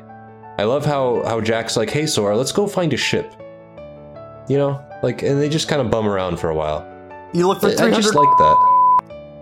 Okay, but I that don't was like fun. looking for the crabs. No, I'll see, admit here's that. the was thing. fun. I loved looking for the. I thought that was the funniest thing. It's like they're all in spots that you would not think they would be, and it's like all of a sudden, like you see a barrel just like moving out of the corner of your eye, and you look around, it's like, wait a minute, that's not right. You hit it, and then it explodes into a bunch of, and then you hit a tree, and then all of a sudden it's raining. I'm I like, mean, to me, they were all in obvious spots, but I can kind of see it, I guess. it was Although the Nomura being funniest the thing. madman that he is, that gameplay thing foreshadows a thing later, because he's a madman. And that's like how he works. It's like the same thing in Kingdom Hearts 1, where in Atlantica you do swimming controls, and it's like, oh, these are so different. And then he does it again in Neverland with gliding, and then he does it again with Chernobog, and then he does it again with Ansem, because I feel like his mind just works on a different plane. He's like, I'm gonna make a really weird minigame or side quest and just make it relevant at the end. Momura, it comes from the same planet as Tommy Wiseau and David Wescovich. And Neil Breen.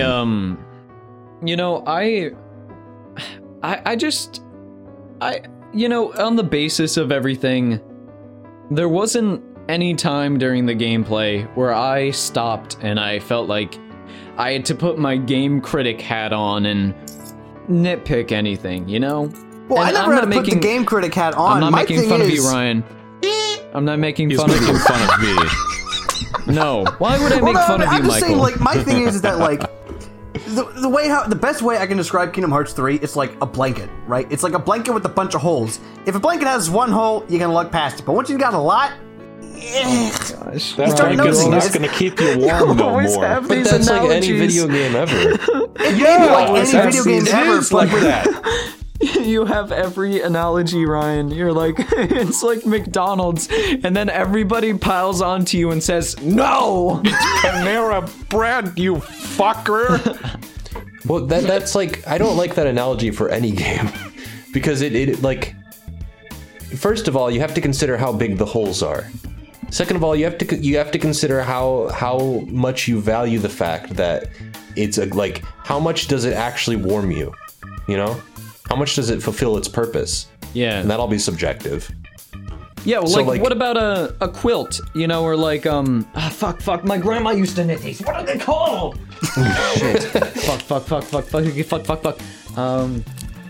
Shit. Fuck. Shit. I do think that the Afghanistan, fact that there is, because it seems like in any other respect, these are the best the Disney Worlds have ever been, just full stop. But Yes. the one caveat that comes with that is that you do have times where they just don't give you exposition and just expect that you've watched the movie, which most people have. I've seen all of the movies in this game that are referenced in this game, so it was easier to look past it because I already knew how Rapunzel learned Eugene's true name, or what the flower was, or, you know, I've seen Monsters, Inc., so I know all the backstory between the characters in that world. But if you haven't seen those movies, then you're going to be like, wait, who, what happened? How did Flynn get here? Why is she calling him Eugene? What's the deal with Mother Gothel? Why is she keeping a girl in a tower? That's a legitimate problem. But on the other hand, the performances in this game, like, even for as bad as the story is on the whole, like, these voice actors are giving it 110%. For the Disney worlds, I will agree. Oh, don't you fucking dare. Oh, God. For the Disney worlds, I will agree. For some of the main cast, I will agree. But for some people like Riku, no. Mickey Hercules fucking sucks. Phil from Hercules? Oh, wait. I forgot. He doesn't speak. Yeah, that was weird. Okay. Can we talk about Mickey? They did it. I've been dying to talk about Mickey because Phil's Japanese voice actor died, and they wanted to respect it. Okay. So I understand. Wait, so they could recast Master Xehanort in both English and Japanese. Well, he is an integral character. That is a false equivalency. Don't do that. That is like he is a completely. He's not. What are you fucking talking about? Well, Phil may not be integral. The thing is, you can write around Phil just fine. Like, it didn't have like the story it's not itself that hard didn't to have find a new anything. voice actor to play him. Kingdom Hearts 3. Phil from Hercules, the main villain, the main hero. What do you mean? He was an integral character of the first two games, and in Sora's character development and how he perceives himself as a hero. Yes. I don't. Yes, if you're gonna bring back Olympus for like the 10th time, Phil was not important. Phil was important in Birth by Sleep too. They could write around it, and they chose to respect the fact that his then don't put his character model in the game. Why? Just have him be off screen. All right, let's just not have Phil at all. Okay. Yes. Let's erase Phil from this plot. Let's email Square Enix and tell them. Okay. Off the topic of Phil, he has a fine ass. His ass is large. It's so luscious, and we need to move on. Okay. I feel like I'm the buzzkill here. Mickey Mouse. Oh yeah, that's another one they recast when an actor died. I don't see why they can't. Why they could recast Mickey. They could recast Master Xehanort in both countries, but Phil, we're not going to do Kingdom that. Hearts plot itself. Why? What is this? They can't just decide that they're not going to come back. Why, Phil? That doesn't make any sense. I don't get it. I mean, I'm with you there. It's too bad for the voice actor who died. I understand wanting to respect the voice actor. I get it, and I'm all for that. But my thing is, if you're not going to have a character say anything, don't have the character in. I don't. It's like he shows up for 5 seconds, and they did write a story without him in it. Then why is he there? It doesn't matter. It doesn't matter. Let's have him vanish for 5 seconds. Does that fix the game? It's just such a dumb thing. It's such a dumb thing to complain about. This no, is like complaining it's not, like because he had a point. He had a reason for being in the first two games. He like what Exo was saying. He was part of Sora's character development. He was there to tone Sora, Donald, Goofy down a notch when they got too confident. Where's Sora's mom? She birthed him out of her vagina. Isn't she important to the character arc? Where is she? Where'd she go? What about the man in Traverse Town who died? That is Are we gonna talk about him? a legitimate question, Haydox. Where is Sora's mom? It doesn't matter. Yeah. It doesn't matter. His dinner's getting cold. This is gaming sins. This is fucking terrible. I don't think no. It's such a benign nitpick. Yes. No, it's not a benign nitpick. You know, to use what King K said, I think that is a false equivalency. Oh, You can't compare Phil to Sora's mom. Haydox, you are my ally, but you did that was kind of a false equivalency. What did I talk about? Why is everyone throwing logical fallacies? I just want to talk about Mickey Mouse. What I'm saying is, like, they crafted a story without Phil in it, because I don't think Phil had much to do anyway. Then why is he there? They already became heroes. Like, he acknowledged the fact that they were heroes in Kingdom Hearts 2. Did they? Or did he? Yes, they did. He did. Because I remember you were saying something about junior heroes and they got the constellations They and said everything. that in Kingdom Hearts 1. I'm pretty sure he said it in Kingdom Hearts 2 as well. So they became heroes in Kingdom Hearts 2. Did you beat the Underdrum? Did I beat the what now? Did you beat Hades Coliseum in the second game? Yes. Okay. I can't remember, but I'm pretty sure that Phil does finally lighten up on them at that point. But still. Okay, so if he says it in there, that's then like sure. Basically, the intent is that I'm fairly certain that they already had a story written without Phil in it anyway, but they decided not to give him a line because they wanted to respect it. You know, like they already had decided that they had crafted a story that Phil was not relevant for. Don't put his character model in the game, because it was really weird to have him be there and not say anything. If they weren't going to do anything with Phil, just don't put him in the game. Talking. That's fine. It's like imagine having an Aladdin world where you see the genie but he doesn't talk. Yeah. Okay. That's it'd be weird. Right. Can we just talk about Mickey Mouse? I've been dying to talk about Mickey Mouse. Let's talk about Mickey Mouse. Mickey Mouse, Okay, I want to say this because I've thought a lot about Mickey Mouse in the last few weeks. I don't want to, but I did. Okay. His voice actor in 2 was, I don't remember his name. Wayne Michael Allwine. Text-to-Speech. Okay, that's who it was. You know, he did a good job with Mickey, given the source material and how he had to transform Mickey's upbeat tone into this. You know, that line is meme to death, but genuinely, no one could have delivered that better. No one could have delivered that better. That line was actually well delivered by Allwine, and he passed away tragically. After 2, and they replaced him with Brett Ewan. And Brett Ewan is trying his hardest to be a good Mickey Mouse, but he is not doing a good job. I'm sorry. Apparently, does not the reason he got the role is that he was Allwine's understudy. And so when Allwine died, they just automatically gave him the role instead of, doing an audition like they should have. Yeah, and they should have done that because he does a terrible job. He just speaks in a high-pitched register. He doesn't have, the quirks in how he speaks. Mickey has a specific way he speaks. He has different inflections with the words. He speaks in different tones. His volume is up. But Brett Ewan just talks like, Sora, there is no other thing. With Mickey Mouse, you have to go, pull any schmo off the street and have them do a Mickey Mouse voice, and it would sound as good as Brett Ewan in this game. It is amateur. It's so bad, and it makes every scene Mickey is in sound terrible. It draws down the entire thing, and I wish Ryan were not because I will concede Mickey Mouse is the worst part of this game for me. He takes away from the scene because his performance is so bad. And I'm sorry to the voice actor. I'm sure Brett Ewan is a nice guy and can do better voice work for other characters. And the other thing that adds on to this is because his model is so bad. His model does not fit the way he talks.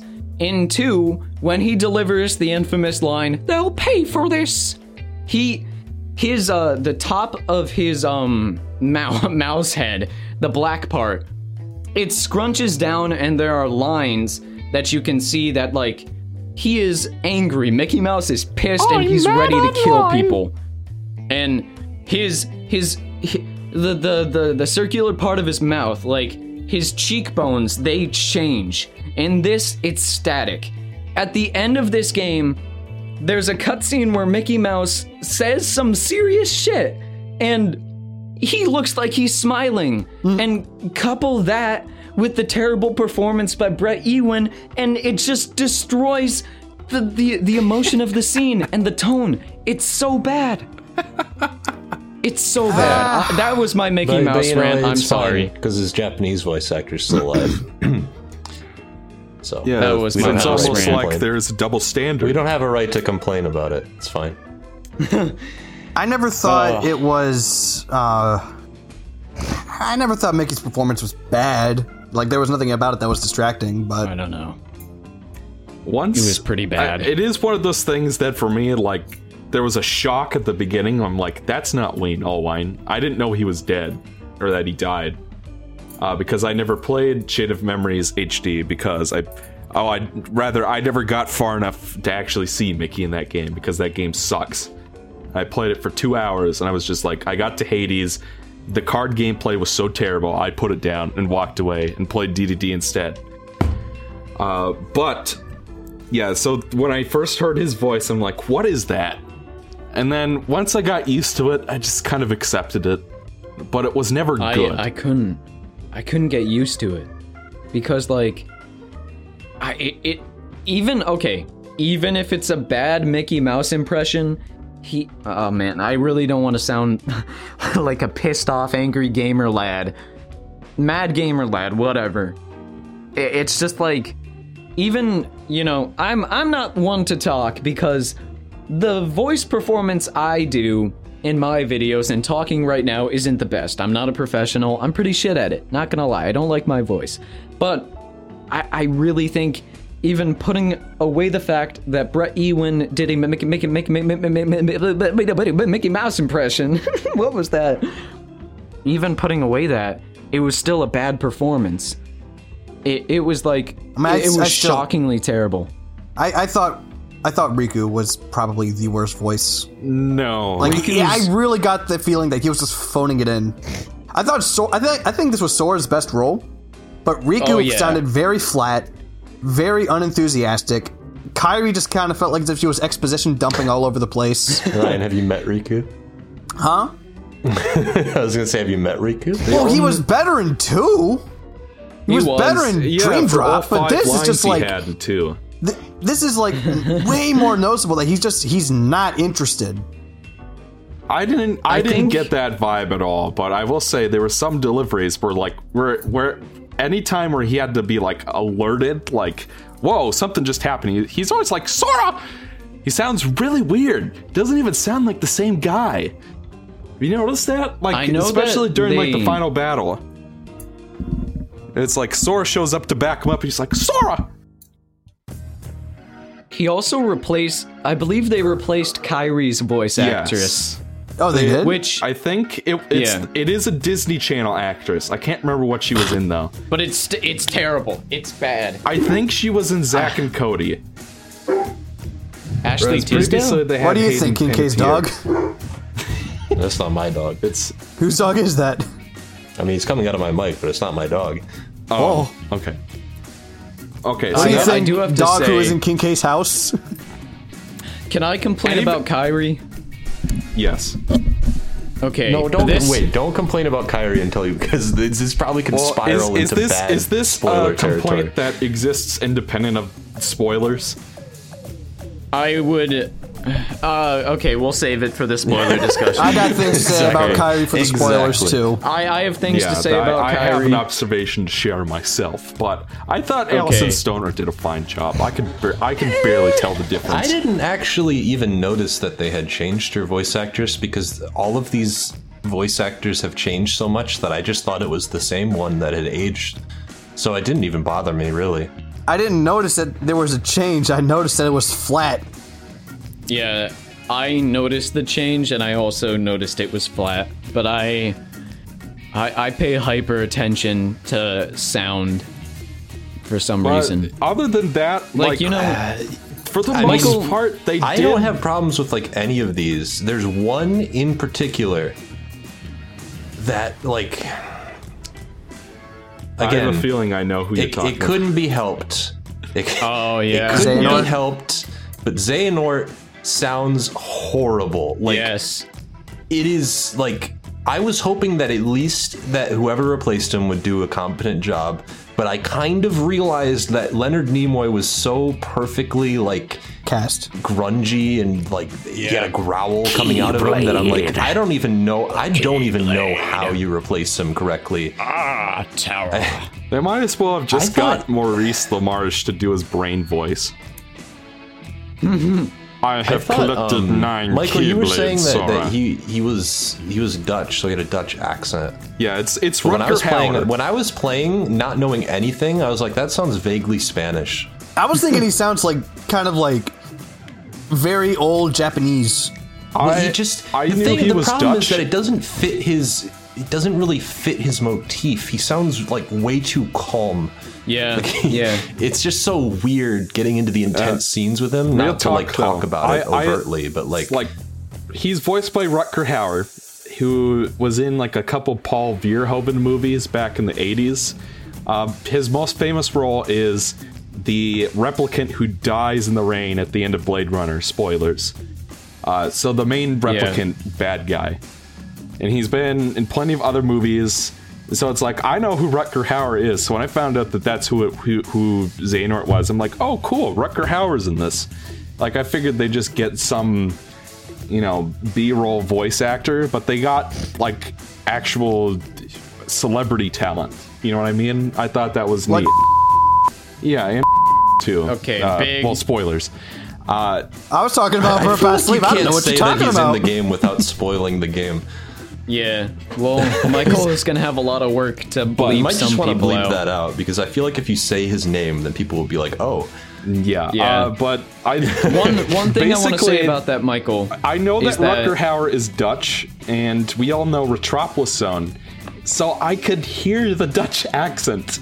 And I was just like, I have collected 9 Keyblades, Sora, and I'm going to make the Keyblade and open the door because quickies don't cut it.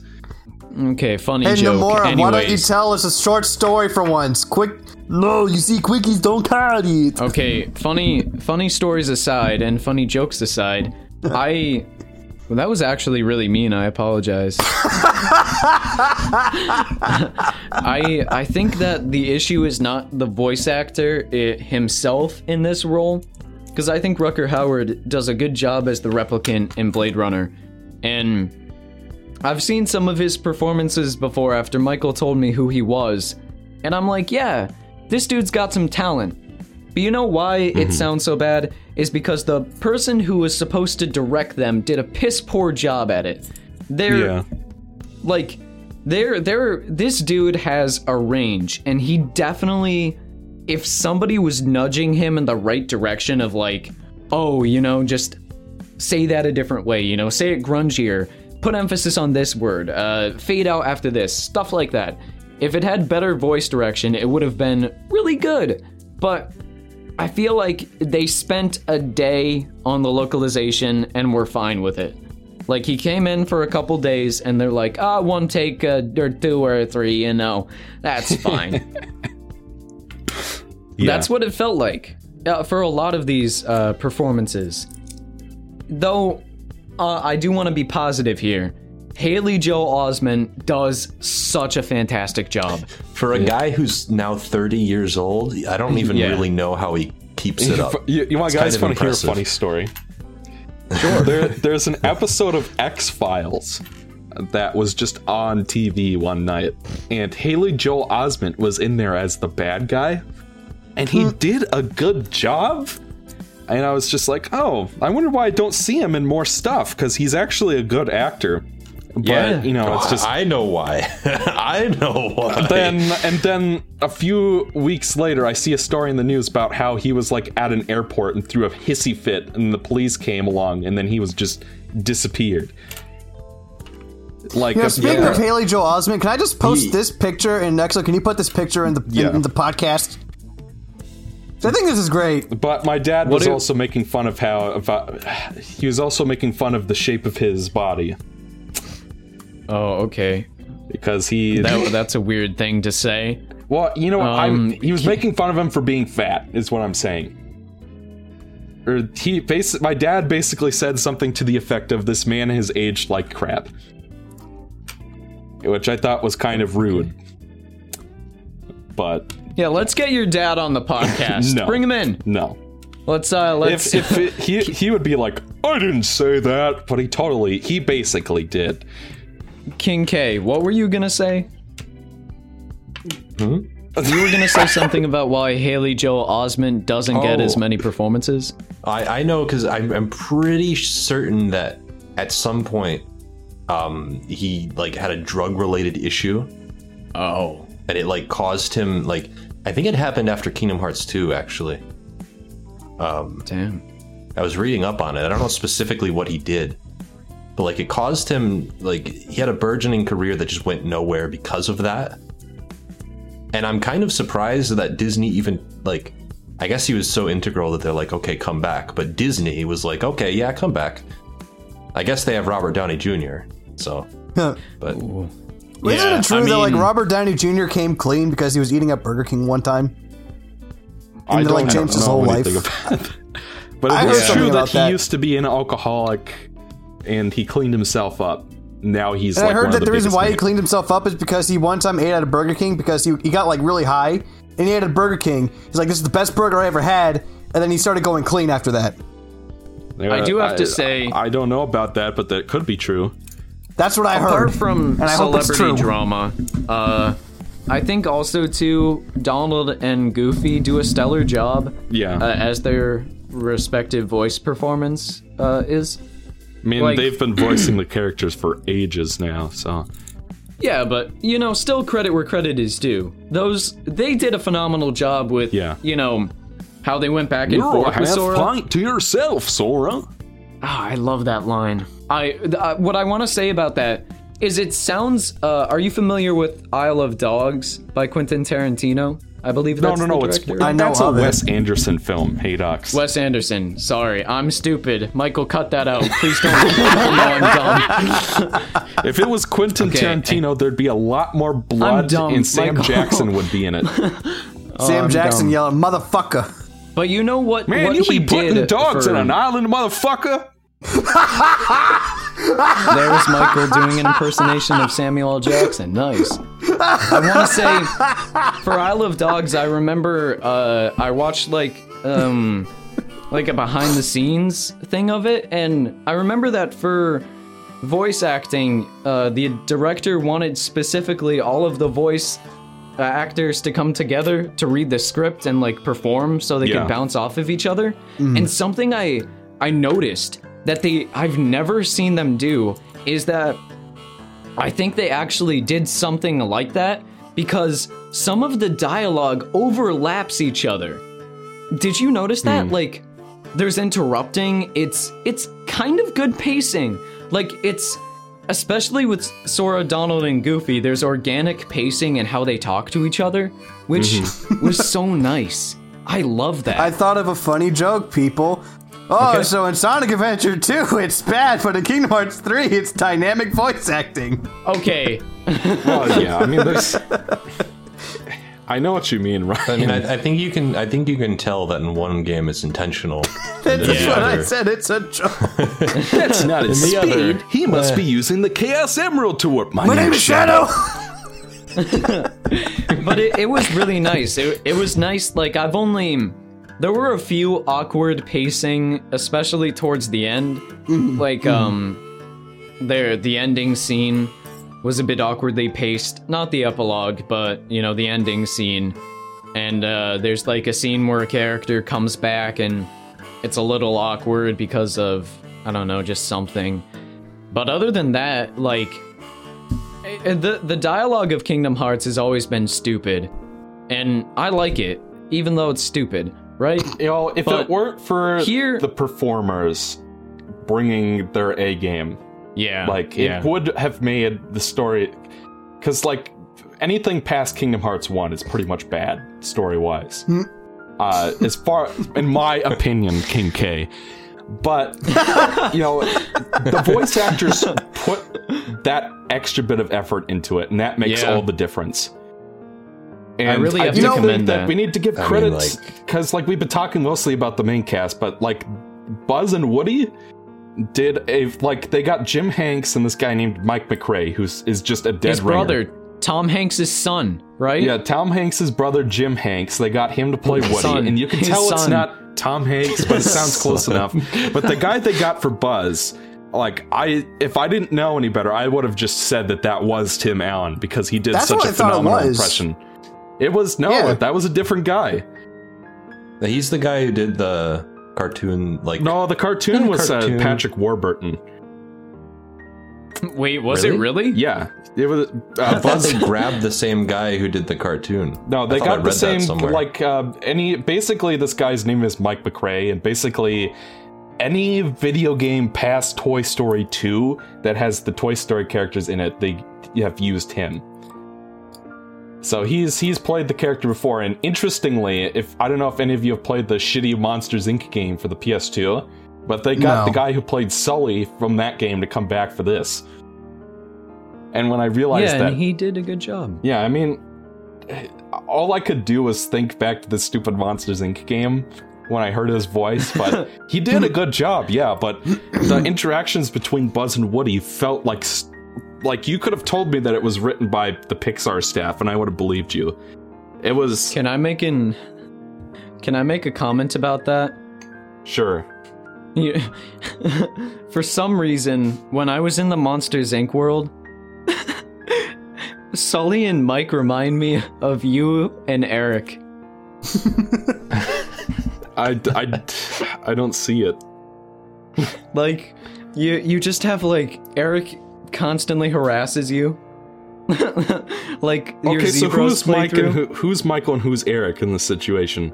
So, Would you be Michael? You're Mike Wazowski. Eric is Wazowski? No, you're Mike Wazowski and Eric is Sully. What do you mean, Eric? We're trying to get through here, and you're trying to run past the hunters who have their big energy rod guns. We gotta stop and take this slow. No, Mikey, I think we gotta rush on through. We gotta bum rush this section. I hate how good of an impersonation you can do. I hate how good you do that. That's so good. So, Exo, can you fulfill this one fan's request? Oh, God. Can you say Pro Strats in Sully's voice? Pro Strats. Yay! Can you do a dialogue between Kylo Ren and Mike Wazowski? Oh no, Kylo, you're driving the ship too fast. We're gonna crash. I don't care.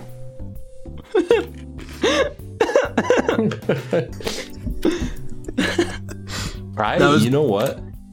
In the fabled Kingdom Hearts 4, I want Kylo Ren. Voiced by Adam Driver, talking about the darkness in him. Sora, the darkness in me is very powerful. Tell me about your heart.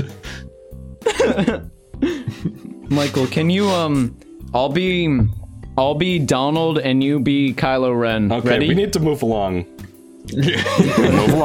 Move along. Can I say one thing about the writing? Yeah, so, sure. You know how in Kingdom Hearts 2, it's like a meme how everyone always says Sora, Donald, and Goofy? Like, in that order? Yes. They go, Sora, Donald, Goofy. Oh, yeah, There they is continue one doing point that. in Kingdom Hearts 3 where they break it up. They say Sora, Goofy, Donald.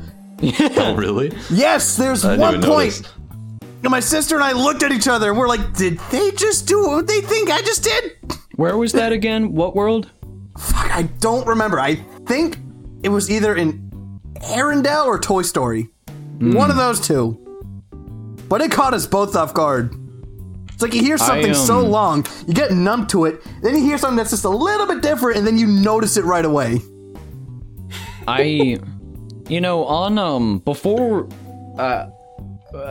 Speaking of, we're talking about sound design, I guess, with voice acting and everything. I want to move on to the soundtrack really quick, because real quick. Not quick. There are things that I can't even talk about with the soundtrack. Yeah. Oh man. I have anybody one who's nitpick. played this game knows what we're talking about. That one track that plays at the end. I like that certain songs. See, I can't even say it. Like, certain songs mix things together meaningfully. How about for now? We'll save that for spoilers. The music has it adds to the story by integrating character themes in with one another. Well, not only if I just can talk about the soundtrack, I sound like Derek Savage. from Cool Cat. I have to say, even, you know, backing this wagon up before Keyblade Graveyard, that's the last world. I don't think that's a spoiler. But that section, even, you know, disregarding that, I want to say that, like, the Olympus world has this, what do you call it? This progression that's like, da da da da da da da da da da da, and that, it's like, the song is like 2 minutes that just sort of loops together with other little things going in and out with the battle theme, and it's mixed really well. But that section of the song, and there's so many other parts like this in the game, you know, before this, it's just like that moment when I heard that progression and that swelling of the violins and then the vocals, and I was immediately hooked. It was so good. And Twilight Town has this remix of Afternoon Streets. It's so good. Everything regarding Twilight Town I thought was really fucking good. Oh my gosh. I love Twilight Town. I love that. This is unrelated to the music, but I had to bring this up.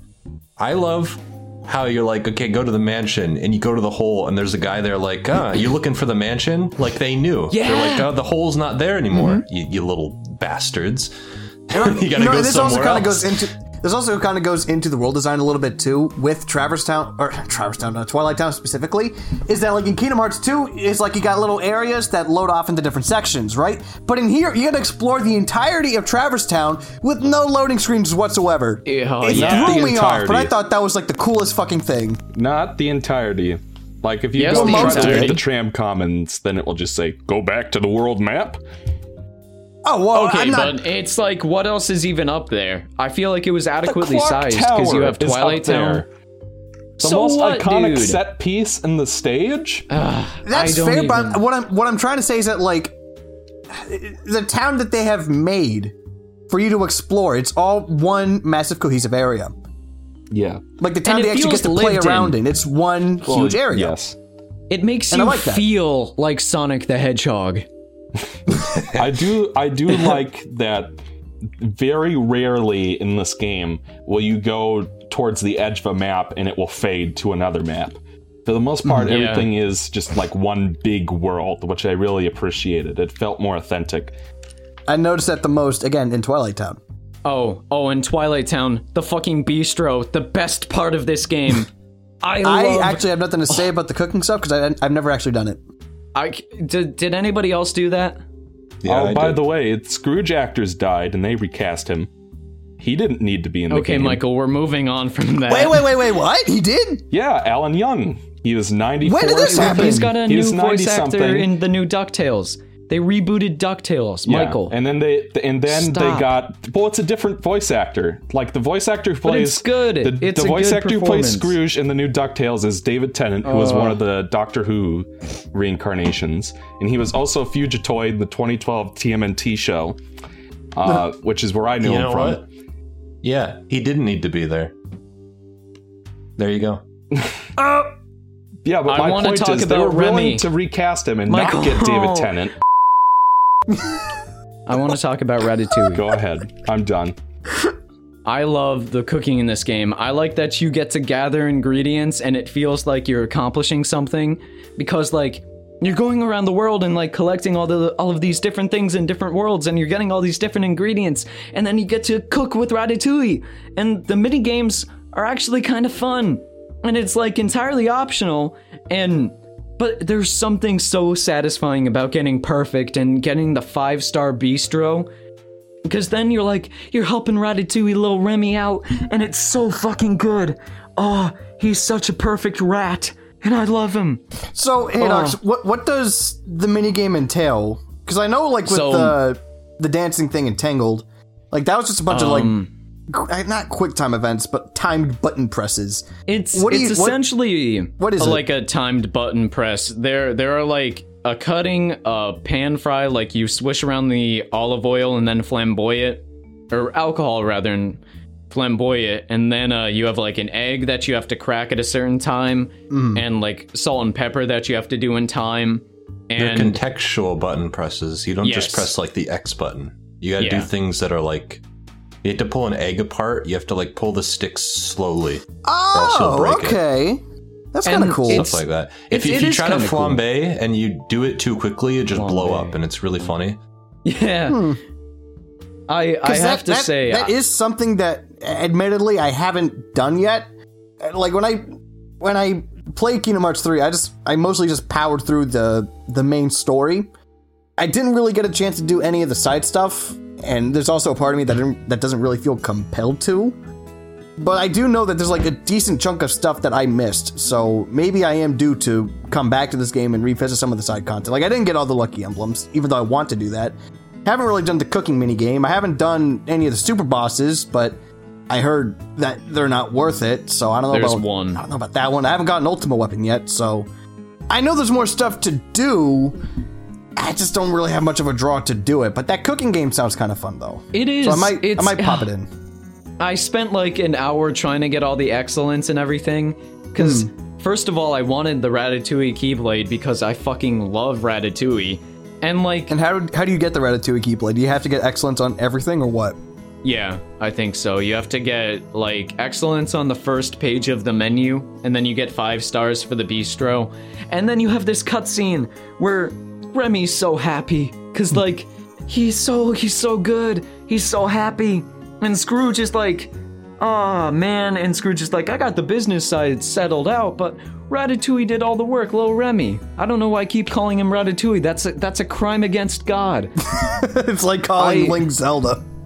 It is. It's like It is, Knuckles though. from Sonic High School taking up 2 seats on the bus. It's a crime against man and God. I like that there are secret keyblades. Yeah. Like, there's one that you can get for playing the classic minigames. I hate those, by the way. Like, I powered it on, and then all of a sudden I hear loud beeping, and I quit. I'm like, They're I ain't cute doing little that. distractions, and you get a keyblade if you play all of them, and I just think that's neat. It's something, but They're not fun intrinsically. I do agree. They're like... Well, they're also Game & Watch games, Yeah, so like yeah, I don't of know who course. expected them to be fun intrinsically. It's just Yeah. like, it's something Nomura said that he always wanted to do, and it's like you don't even have to do it. So That's it's just fair. a cute little thing.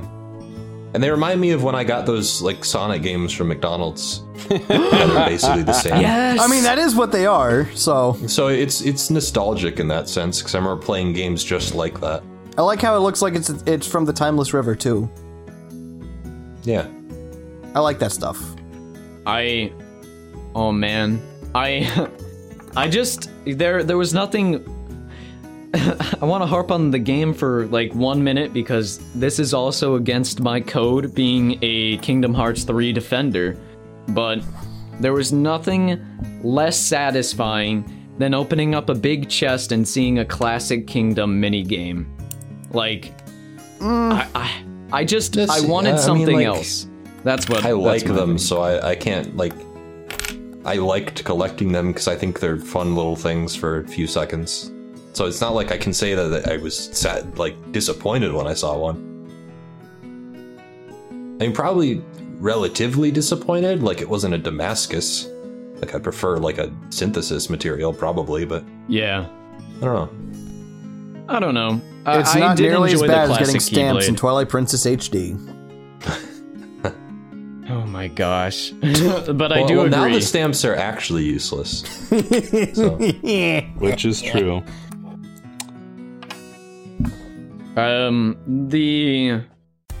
So have we exhausted the gameplay discussion? I mean, we dabbled into quite a bit of stuff. We have not What I talked wanted- about the graphics at all. Well, before we do that, Yeah, I this, want... this game does look beautiful. Yeah. So In most areas, yes. I will say it does. Ryan. Michael. Most. Ryan. What is the exception? Nothing really big. The Keyblade Graveyard didn't look like the environment of the Keyblade Graveyard didn't look that great. I get that it's canyons, but it could have looked better. I think it still looked a little. Some of the character models didn't look as good as they probably should, I guess. Namely with some of the Disney characters. And Ienzo didn't look that great. And it's just some smaller things. Like, it doesn't look bad. It's just like when you look at something like the Pirates of the Caribbean world, and it's just like, wow, this looks amazing. Then you look at the stuff that goes on in the Gummy Ship, and it looks really... And I know they're like different art styles and everything like that, but there's a quality shift. And it's a little jarring. Nothing, nothing bad. It's just something that I noticed. Like, they look a little bit like wax. You reminded me that the Gummy Ship exists. I actually wanted to talk about that, because I have never had fun in the Gummy Ship segments. I fucking hate them. But the Gummy Ship in this game, I spent a lot of time exploring the space and, like, flying around and everything. I really liked it. I did not. I think it's the best Gummy Ship in the series. I disagree. I like 2. Why do you disagree? I like the more straightforward stuff in Kingdom Hearts 2. How it's just like, you're going there and it's like Star Fox on crack. I like that aspect of it more. I like what they were trying to do with this one, where it's like an open environment kind of thing. You can explore and find different nooks and crannies and everything like that. But I always found the Gummy Ship to be just a thing that you have to do to get to the other worlds. It was never ever something that I've wanted to experiment with, first of all.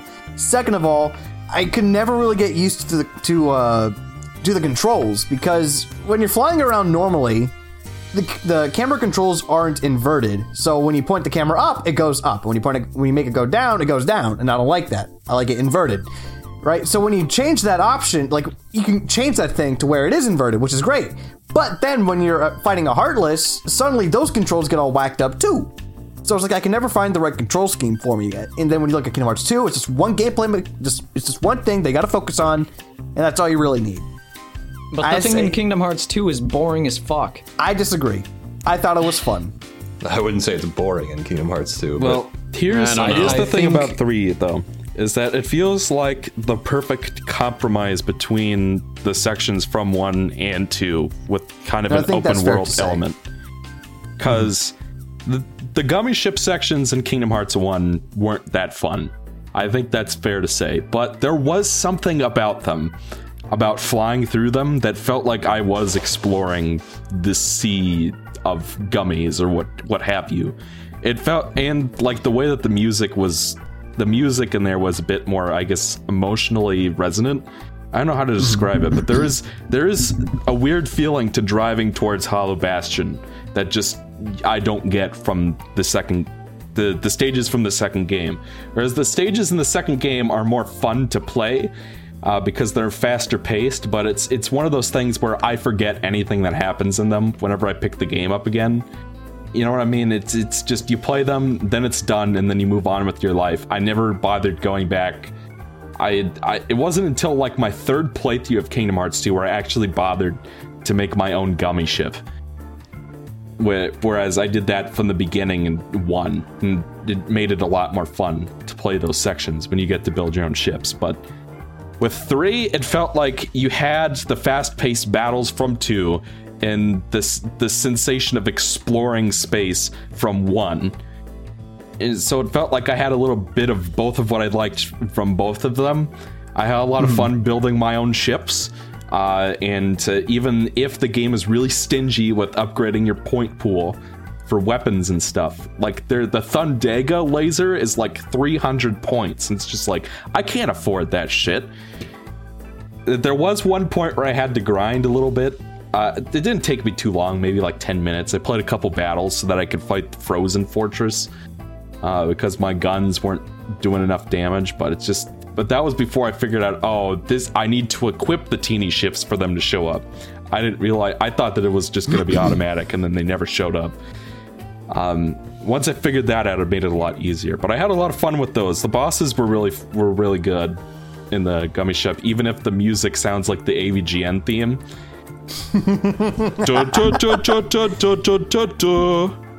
Those notes are literally in the song. Yeah, but the bosses were really cool. I liked that it just felt cool And it's just like Kingdom Hearts 2, if you didn't care about it and just wanted to warp to the next world and move on with your life, as long as you've already been to that world, you can do that. You don't have to drive there. It's not like Kingdom Hearts 1 where they do force you to drive every time until they decide not to do that anymore arbitrarily. You know what I mean? It just felt like the best of both games. It's even better, I think, of a compromise, because I realized that if your gummy ship is under leveled, I'm fairly certain it will scale with Sora's level. Like, because there were points where I got later into the game. Like, there were points where I was like, I bypassed gummy ship battles and I just went to a world, which you can do, and you aren't penalized that badly for it. You can, like, there are required bosses sometimes, but a lot of the time you can just be like, I don't want to fight that. And so, like, sometimes I'd skip a lot and I'd be like level 12 in my gummy ship, and I'd come out of a world and all of a sudden my gummy ship is level 20. So I think it scales with your character level. Huh. Like, the gummy ships don't level you up, but the gummy ships stay consistent with Sora's level, if you know what I mean. That's interesting. I mean, if someone were to say that this was the best gummy ship in the series, I wouldn't argue against it. It's more so, it's always been something that I've been ambivalent towards. Yeah. And I just like how with Kingdom Hearts 2, you get to the meat a lot faster. For me, it doesn't waste my time. Which is fair. It's when I first got into it, and this is a lot of Kingdom Hearts 3 for me, but it awoke my inner child who had so many ideas about what a next gen, quote unquote, Kingdom Hearts game would be back when the PS2 was the current gen system. I had so many ideas. It was like, oh, these worlds will be bigger. We can finally get like Pixar and stuff. And then that happened. Like, the levels are so much bigger. The gummy ship is like, they're like huge things you can explore now. And then the boss fights feel more like, it's just like when I went into it for the first time, I was like, whoa, this is what I imagined the mythical Kingdom Hearts 3 would be like when I was a kid. It's like everything's bigger and more interesting. So like that's why that and many other reasons is why, for me, Kingdom Hearts 3 feels like, maybe not in like every single area ever conceived, but it feels like what I imagine a sequel is supposed to feel like. You know? I mean, in some ways I see it. Well, yeah. Okay, hold on. I want to unpack that. So, like, I still don't understand. Like, the controls are your hang up with the gummy ship.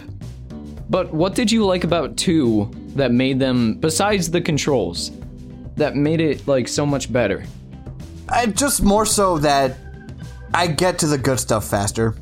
I mean, that's really it. Like I said, I'm not saying 2 is better. I'm just saying I like 2's gummy ship stuff more because it doesn't... Yeah. If it's not something you want to play... It's not something that I want to play, but since it's there, it's fun enough, and it's over relatively quickly. With, like I said before, like, if you were to tell me that 3 is your favorite with the gummy ship, I get it. I see it. I totally understand it. I mean, like, in a way, I kind of understand, too. Because in Kingdom Hearts 2, there were, like, real gummy ship levels, and they were, like, high octane. They had their own music for all of them, and, like, I can understand it.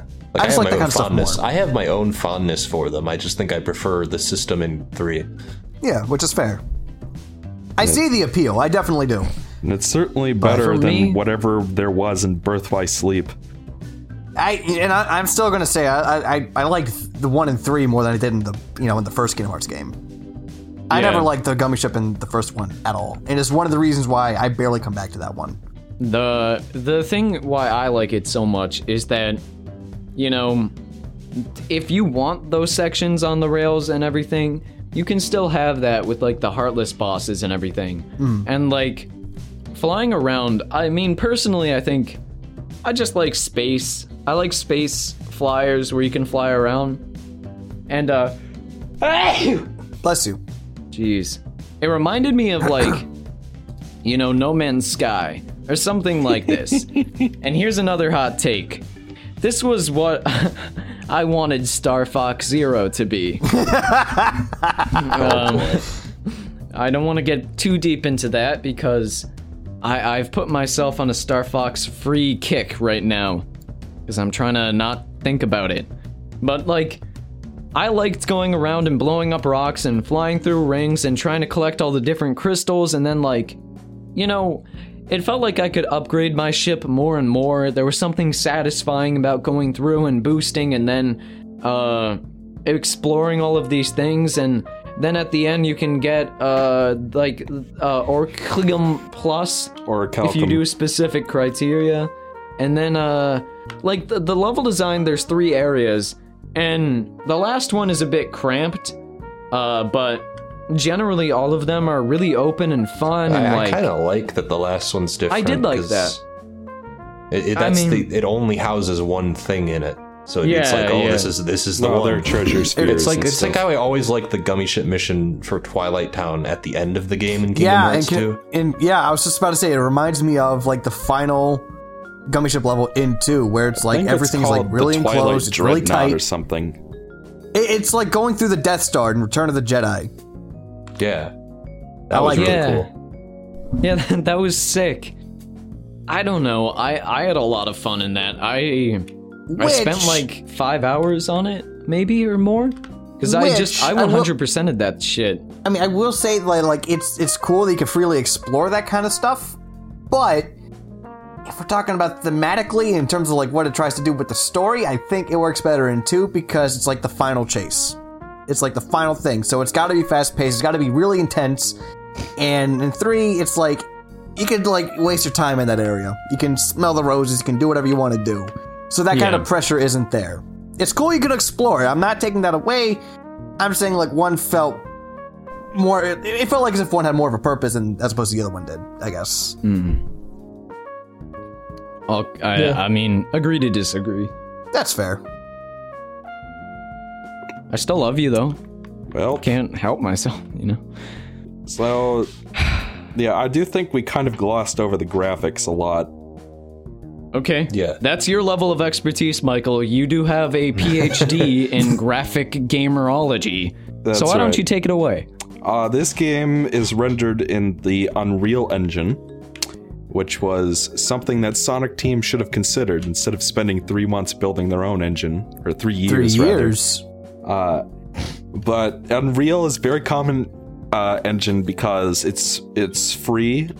At least I know it's free for. I'm in like a game design program myself, and it's one of the big engines that people will use because everything's already in it, so you don't have to waste time making your own. And I think between this and the Spyro and Crash remakes, which also used Unreal, and the new Yoshi game that's coming out is also an Unreal, and there are a couple of fan remakes of Nintendo games that are in Unreal.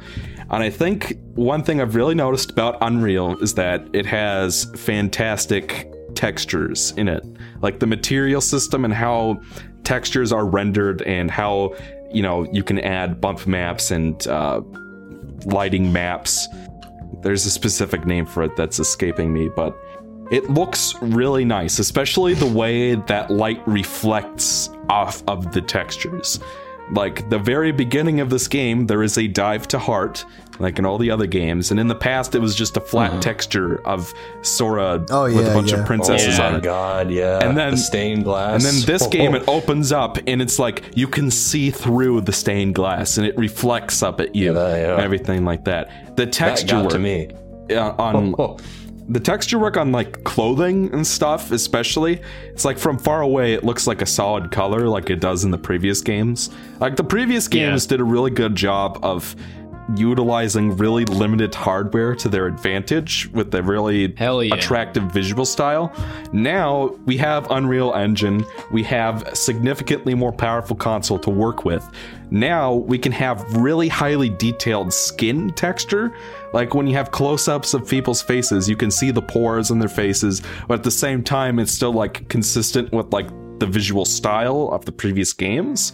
Like, if you look at Sora back to back from previous 2 games, you can tell it's the same art style. It's just that we have better hardware to work with now, so we can add that extra detail in on, you can see, like, the stitch marks on people's clothing and stuff, you know? Also, the water effects are really good, too. Oh, yeah, definitely. They're, well, to kind of back off what you were saying with the jump into heart section, like, after you're done with that, you fight the first tutorial boss, and then you're in that area that looks like the final boss level in Skyward Sword, and then you fight that thing. It's gorgeous. It looks so good. Yeah. And in terms of the Disney worlds, this is what I really, because the previous games have always had this problem, especially in terms of the Disney stuff, of, like, as good as the graphics were for PS2 and for PSP and 3DS, it always felt like you were playing, like, a bootleg version of the movie it was based on. Like, and there was no way that the PS2 was going to match the quality of fully rendered hand-drawn animation or professional movie-grade CGI. But even so, it was always distracting to look at Lady Trevere or Lady Tremaine from Cinderella World, right? And just having her mouth be a Pac-Man thing that opens up and down. You know what I mean? It just looked like shit. And yeah. We finally are playing a Kingdom Hearts game where everything is fully lip-synced. Yo, yeah. And this is the future. And it's just like, it's about goddamn time. But it's one of the reasons why I don't care that the game is short, because so much effort was put into the presentation, whereas previously in Kingdom Hearts 2 you kind of had to, and 1, 2 in the Portable games, you had to tolerate looking at Pac-Man texture mounts swapping out for each other to substitute for lip sync. It's just like what they Michael, did this time when around. When we're done with this graphics section, I have a lot to contend with that quote. This game is short from many people. I have a lot to say. I do about too. that Like, personally, sentence. I don't care about the length at all. I'm just gonna say that. Yeah, I felt like it was plenty long enough. But I've seen a lot of people say, and I want to say things about it, but I'll save it for after graphics. I do want to talk about the models, like you said, because before they had it where usually they'd swap, like, a model that was textured really well, like the eyes were textured on and the lips and everything, with, like, PNGs or JPEGs or whatever on their faces, and, like, which they could easily move around because it's just, like, 2 keyframes that you move to make it go in, like, open or closed, open or closed, open or closed, like, easy. But with this one, it takes, I've done some work in Blender, and I know, Michael, you have as well. Yeah. And you know how hard it is to, like, keyframe lips. Yes. And, like, and movement and everything. You have to model all the vertices for the lips. Yes. And you have to program inverse kinematic bones and weigh those vertices against those bones, and it takes a very long time, which is probably why they didn't bother fully lip syncing the previous games, because the budget was limited. They had only so much time to work with, but it still looks like crap. But I understand why, but it still looks like crap. But, you know, the fact that we have significantly more vertices to work with in this game, more vertices to weigh against kinematic bones, and the fact that it's fully lip-synced and that it looks like the movies, it could pass for a straight-to-DVD or straight-to-Blu-ray sequel to these movies in terms of the animation quality. It looks also like the movies, and that is really impressive. There's this on the animations, they're so good. Like in Monstropolis, there's this scene where Vanitas does this weird thing with his hand, like he's pointing it like palm up, but then he turns his, like, he does this movement where he points, and it was so good. It was so well animated, and like just like the animations in general are so fantastic. Like, the way Sora moves, it's so satisfying. Flow motion, gliding, jumping, everything. I don't know if this is down to movement speed or animation quality, but I played a lot of Kingdom Hearts 3. And then recently I streamed Birth by Sleep. and the difference is like mind-blowing. Like, Yeah. I was playing as Terra and walking, I was like, oh god. Oh no. Like, movement in general is just, I don't know if it's down to animations or if it just feels really good to move. It's I mean, those two noticeable things kind difference. of go hand in hand. But I see what you're saying. Like, yeah, I mean, it's just good animations and good sound design can make. It's like Super Mario Sunshine. If you took out those swooshy sound effects when Mario jumps, it wouldn't feel nearly as good. Yeah. Well, that's why in all these games I really like the sound that they have for Heartless dying, or the sound that they have when you hit nobodies compared to Heartless, which is slightly different, or how your keyblades change tones when you hit stuff. And that stuff is like some weird attention to detail, but I always thought that it made things satisfying combat-wise. Mm-hmm. Way that like when Heartless dissipate and they make that sound, that swooshy sound, it's so good. Yeah. But that's been in all the games, but it's still in here, so that makes it better. And the fact that they stagger, like the fact that many things in this game actually stagger, whereas in Birth by I Sleep and remember Dream you Drop talking Distance, about this in our previous episodes on the handheld games. yes. Not only are revenge values back, not like for everything, but Kingdom Hearts 2 didn't have revenge value for everything either. But it's more so the fact that they stagger, because I was playing Birth by Sleep again too, and I was like, wow, I love when you hit an enemy and it doesn't react to you hitting it. You know? It's such an easy thing that you can overlook, but it really makes the difference when you play Kingdom Hearts 3. You're like, whoa, these bosses and enemies are staggering to my hits. Like, I'm actually having an effect on them. I remember you being worried about whether the quote-unquote Osaka team could handle 3, and it sounds like your fears have been I was laid to rest. worried, but yeah, I think my fears have been mostly like, this is a huge leap forward for them. I think there are some problems here and there, but to be honest, even Kingdom Hearts 2 had problems, like with non-humanoid bosses specifically. So they're not problems that are uncommon to the series, they're just problems that Osaka team also fell into. But in terms of like humanoid bosses, I think they nailed them. Yeah. Like, one their thing design of them I is do have really to say, good. which is mildly off topic, but there has been a problem in previous Kingdom Hearts games with huge difficulty spikes coming right the fuck out of nowhere, and the game's pacing crawling to a halt. There was the problem with Roxas and 2 Final Mix, which can be assuaged if you know you're supposed to be spamming Reflect all the time, but I never used it because the game never incentivized me to try it.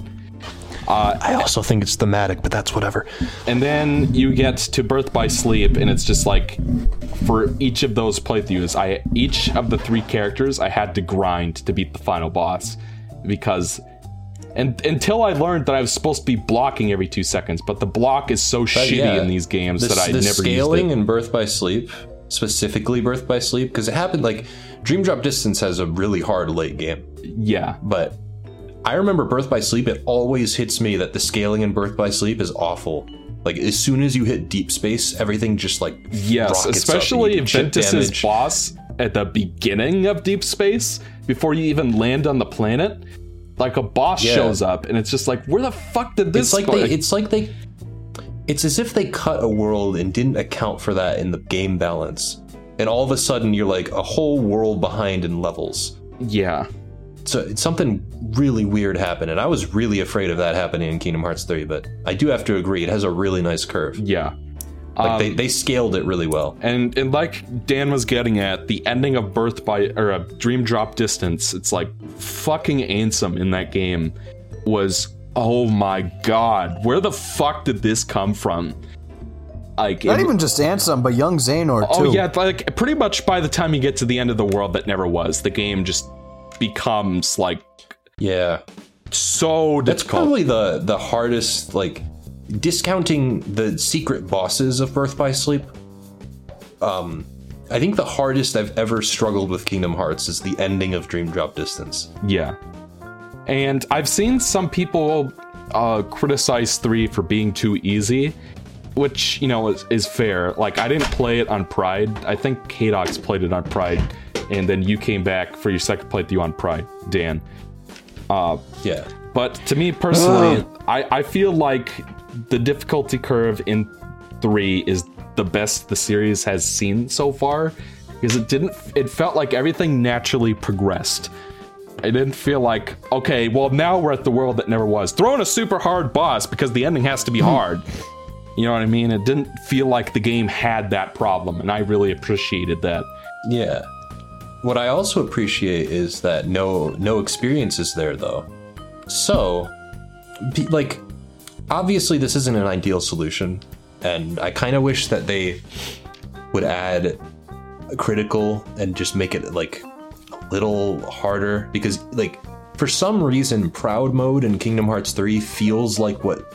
Like, I've played enough of it to be like, this feels kind of like what Standard feels like in the previous games. There's something weird there. But you can play on Proud, and just at a certain point, you can put on no EXP and then, like, balance it yourself, which I know is not ideal, but the fact that you can do it is nice. Mm-hmm. I've heard that level 1 runs on Standard or Beginner are fairly well balanced challenge runs that are kind of akin to a critical mode anyway. So I don't know, I haven't tested that, I haven't dabbled in it, but I would like to see a critical mode released at least, like just something like that. So because I think this is people saying it's easy, I think they're onto something there, because it's something I think they over corrected. Yeah, a little bit. I do think that's fair to say. I do think that there should be difficulty options for people who want a challenge. I'm just saying that often the way difficulty was handled in previous games was to just have a difficulty spike at the end. And yeah. I'm glad that they fixed that much. Well, also because I think the difficulty stemmed from them making bad boss fights anyway. So I don't think the difficulty was well earned in that respect. Well, it's like, I remember you saying this in your Chain of Memories video, Dan, is that like the heartless are mindless fights, just grinds to get your stats up, and then you fight the bosses, and now they actually expect you to know how all the mechanics work. Like, that's like the worst it's ever been, but I do feel like that same problem has been consistent in the series, where you have a block, you have reprisals, but for 90% of the game, you are not incentivized whatsoever to block or anything like that. And then at the end, they suddenly expect you to be an expert with blocking and stuff. And that was, I don't know. Obviously, the solution to that is not make the block crappy. Don't make it so that you have to wait like half a second for it to activate, and don't make it so that you can't do it when people are combo breaking you. I don't know, that's something that really annoys me in hack and slashes, when the block is just not instantaneous like it should be. Like, obviously that should have been better integrated into combat with main enemies. It's kind of why the combat in these games kind of feels mindless until you get to bosses. I don't know, it's like it's fun enough with all the little flashy things you can experiment around to kind of make up for it, but it's just like Kingdom Hearts is still nowhere near a Bayonetta or a Devil May Cry or a God of War, if you ask me. But I don't think it has to be that way. Boss fights, that they actually got the bosses right this time, most of them. Because I think a lot of the reason I don't like parts of Birth by Sleep and Dream Drop Distance is because the bosses either don't stagger, or they have ridiculously long trap combos that you can't exit. Yeah. You know, which is just horrid. Like, I mean, I don't like that stuff. I will say that, like, I do think that the bosses in 3 are better than the ones in Dream Drop Distance. I don't know, but you compare it to 2, it's just, I don't know. I think 2 still had the better bosses, though. The one thing I remember, I am undecided on which one is better, but I'm just glad that Osaka Team have, like, taken this big leap to where I can kind of say it's equivalent finally, that we're out of the rut. Well, there was refreshing. There was one part and I almost had a heart attack. And this is like towards the end of the game, like when you step foot into like the final area, that really gave me that Osaka vibe. We'll talk about that when we get more into spoilers, but that particular fight raised a lot of red flags for me. Okay. But that's just like one bump in the road. Like, the other bosses were fine, but none of them really put up a fight up until the end of the game. The one thing I didn't like about the bosses is that they really were HP sponges. Mm-hmm. It's like, I remember starting the fight with Marshmallow, who is like the giant snowman from Frozen. Spoilers, that character is in the game. But it's just like, I hit him once, then the scan activates, and it's just like 20 health bars, and I'm like, Jesus. Yeah, even with like when I did the scan thing on that one, my sister and I both did like a double take. Like, wait, how much health does this thing fucking have? What? And then we had to fight the Heartless Swarm in Twilight Town. Granted, you don't have to drain that thing all the way down to 0, but you see it for the first time, and you're just like, oh no. I didn't notice a problem with that, because I thought that they scaled it so that you just do more damage than you would in KH2 or something. So like the more health bars didn't really feel like more health bars, because I felt like I was doing more damage than I would. I'm sure you're right, like in terms of number crunching, that's how it is, but it's just like, because... Or how it presents itself. Yeah, it's just more like I see it, like there's a part towards the end where you fight a bunch of guys at once, and it tells you to defeat them all, and that's what I was talking about, Exo. Oh, yeah. Okay. Yeah. That is exactly what I was talking about. But don't you not have to beat them all? Yeah, you don't have... They all share a health bar, but it does... They don't tell you that right away. So at first it's like, I have to drain this much health for each of them? Yeah, I actually thought that too, until I was like, it's just the same health bar. I almost shat myself when I found that out. Because it happens out of nowhere. You're just exploring this place, and all of a sudden, boop! You got like 5 guys chasing you down, throwing you in the air. I don't know if I agree with the HP sponge thing, because you can make that argument about almost any boss. Like, Mario Galaxy bosses are HP sponges because they take 3 hits or whatever. Like, Dark Souls bosses, here's a good example for people who have played Bloodborne, Father Gascoigne, or Gascoigne, or whatever it's called. If you would like me to provide a bit more explanation on this point. Sure. Like, what is a hack and slash that you guys, like... I want to Nier go Automata. towards Bayonetta, but I don't know. Bayonetta's fine. Just seems like, give an example. What's a good boss to compare to from that? How about like just any of the cardinal virtues, the 4 cardinal virtues, like how each of them have like a set of attacks that you have to learn how to dodge, and then as you play through them, the bosses evolve. Like when you destroy both of Temperantia's arms, then you start running around on top of him and destroying other things. Like the bosses change. Yeah. It's not, and the health bars actually look kind of similar now that I think about it. But whereas with the Marshmallow boss fight, you were literally just going through the same motions and mashing X, and occasionally you'll bring in an attraction ride, and that'll take off more. Maybe your health MP bar will be charged enough that you can throw a few spells at them, and it just keeps going on and on and on. Okay, and hold on. And the boss never changes. You have the focus command, then you have the magic, then you have the attacks, and then you have like the reaction commands. It's like, you know, I feel like also Marshmallow is such a piss poor example because there are better bosses in the game, of course, but I bring up Marshmallow because that was like the first time in the game where I felt like, this is just making up for the boss being easy to predict by giving it more HP. But it wasn't that much HP. It felt like a lot. That's all I'm gonna say. I don't know. There's also the point in the beginning of the game where you have to fight the 3 titans. It's like you have to first take down one of the 2, it's like the Magma Titan and the Ice Titan, and then you're thrown immediately to fight the Tornado boss. And at that point, that bad? You have a completely new control scheme to work with at the beginning of the game. But why is that bad? Why is that bad? That boss fight is really fun. And it's challenging.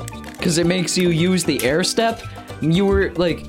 Everybody complains about variety in the boss fights, but that's variety. That's a new playstyle. It's about pacing and evolution of strategy. And that's something... I forgot to say that air stepping was also really cool to use in combat. Yeah, that was something that, as the game went on, I really appreciated more and more. Like, if I had that when I fought Xigbar in 2, I would not hate that boss nearly as much. But the thing is, when you're fighting the tornado monster, you have, like, you're using glide, like you're floating all of a sudden.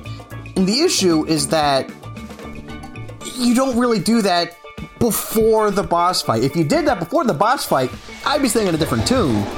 But you're just thrown into a situation where you don't really know how to react at first, and to me that's problematic. But it doesn't make sense to glide any other time. Like, it's the perfect environment to learn glide. Because you're faced with not during a boss fight, though. Not in my opinion. I don't know. I love that boss because it has that variety. The designs were fun. I always loved the Titans from Hercules. Like, it always felt in Hercules the movie that you didn't get to really face them that much. Or, like, Hercules, rather, didn't get to face them. And then you, like... You know, you're chasing the Rock Titan up that mountain. That I will agree was a highlight. Yeah, that was pretty cool. That was great. And then, but like, then you're in the top of Olympus and they're all there, and then you have to fight both of them at the same time. That's sick. And then you have to, like, fight the tornado and all 4 of them? I don't know. It was cool. And then, like, you know, I love the Davy Jones boss fight. Have we already talked about that? We talked about it a little bit. Okay. We talked about it a little bit, yeah. I like it because you do you do the ship segment to try to free the Black Pearl. And, you know, you're controlling the ship, which you have, like, it's a new gameplay element of that world, and it incorporates it really well. And that's what I was talking about. That's why I think that fight is a good fight. Yeah, it's great. And then you fight Davy Jones, who's a cool boss with the Kraken and everything, and, like... fair. You've said that so many times, but it never gets old, Michael. Your impressions fucking kill me. They're so good. And you know, after Kingdom Hearts 2, I've always been saying I want there for the next console Kingdom Hearts game to be a Pirates World where I get to fight the Kraken. Yeah. And I got that. And I was a little bit disappointed that there wasn't more to do with the Kraken. Like, I was kind of hoping that, like, I would be able to, like, grind on its fucking tentacles and then, like, whack it a little bit. Take that out of context, why don't you?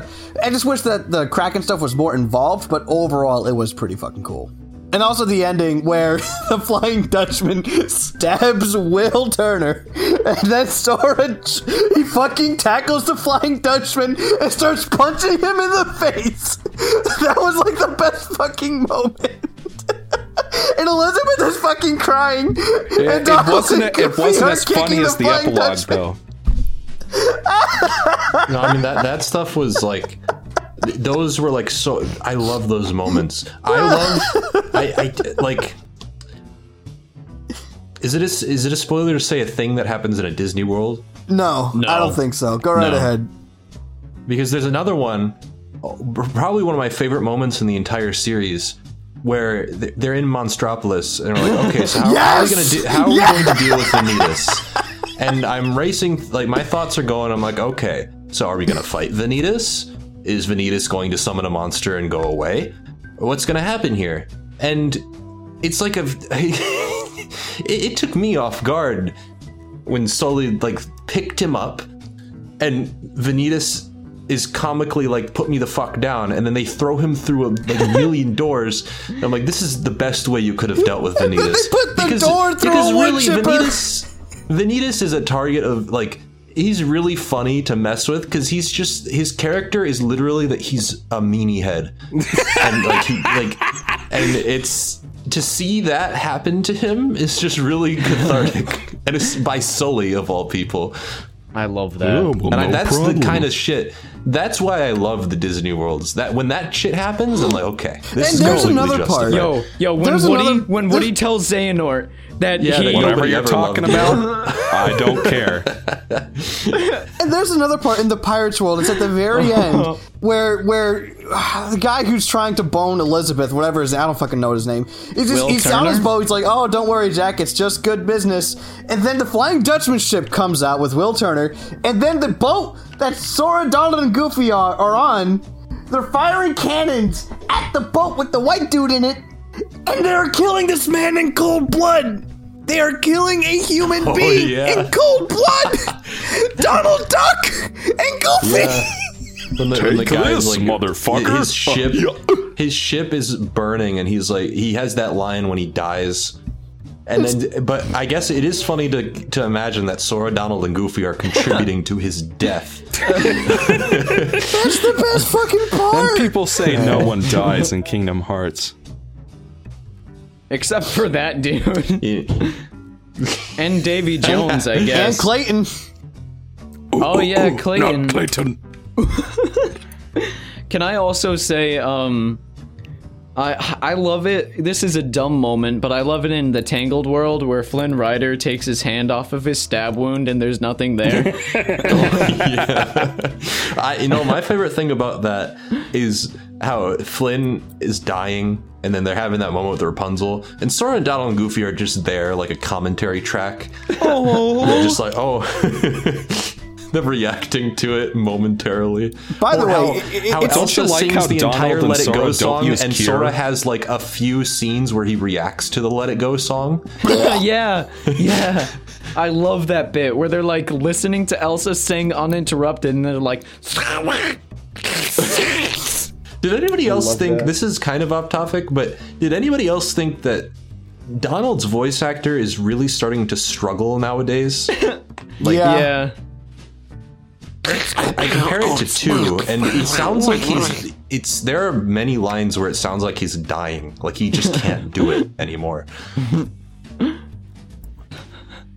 But I still did, like, when they're in the gummy ship, and they're, like, bantering to each other, like, they make fun of Sora's ability to count, they make fun of Donald's speech pattern. Yeah, I love Sora the and scene Donald where were they like wanna at each take other's throats throughout the entire game. I love Yeah. when they want to take a picture in Twilight Town.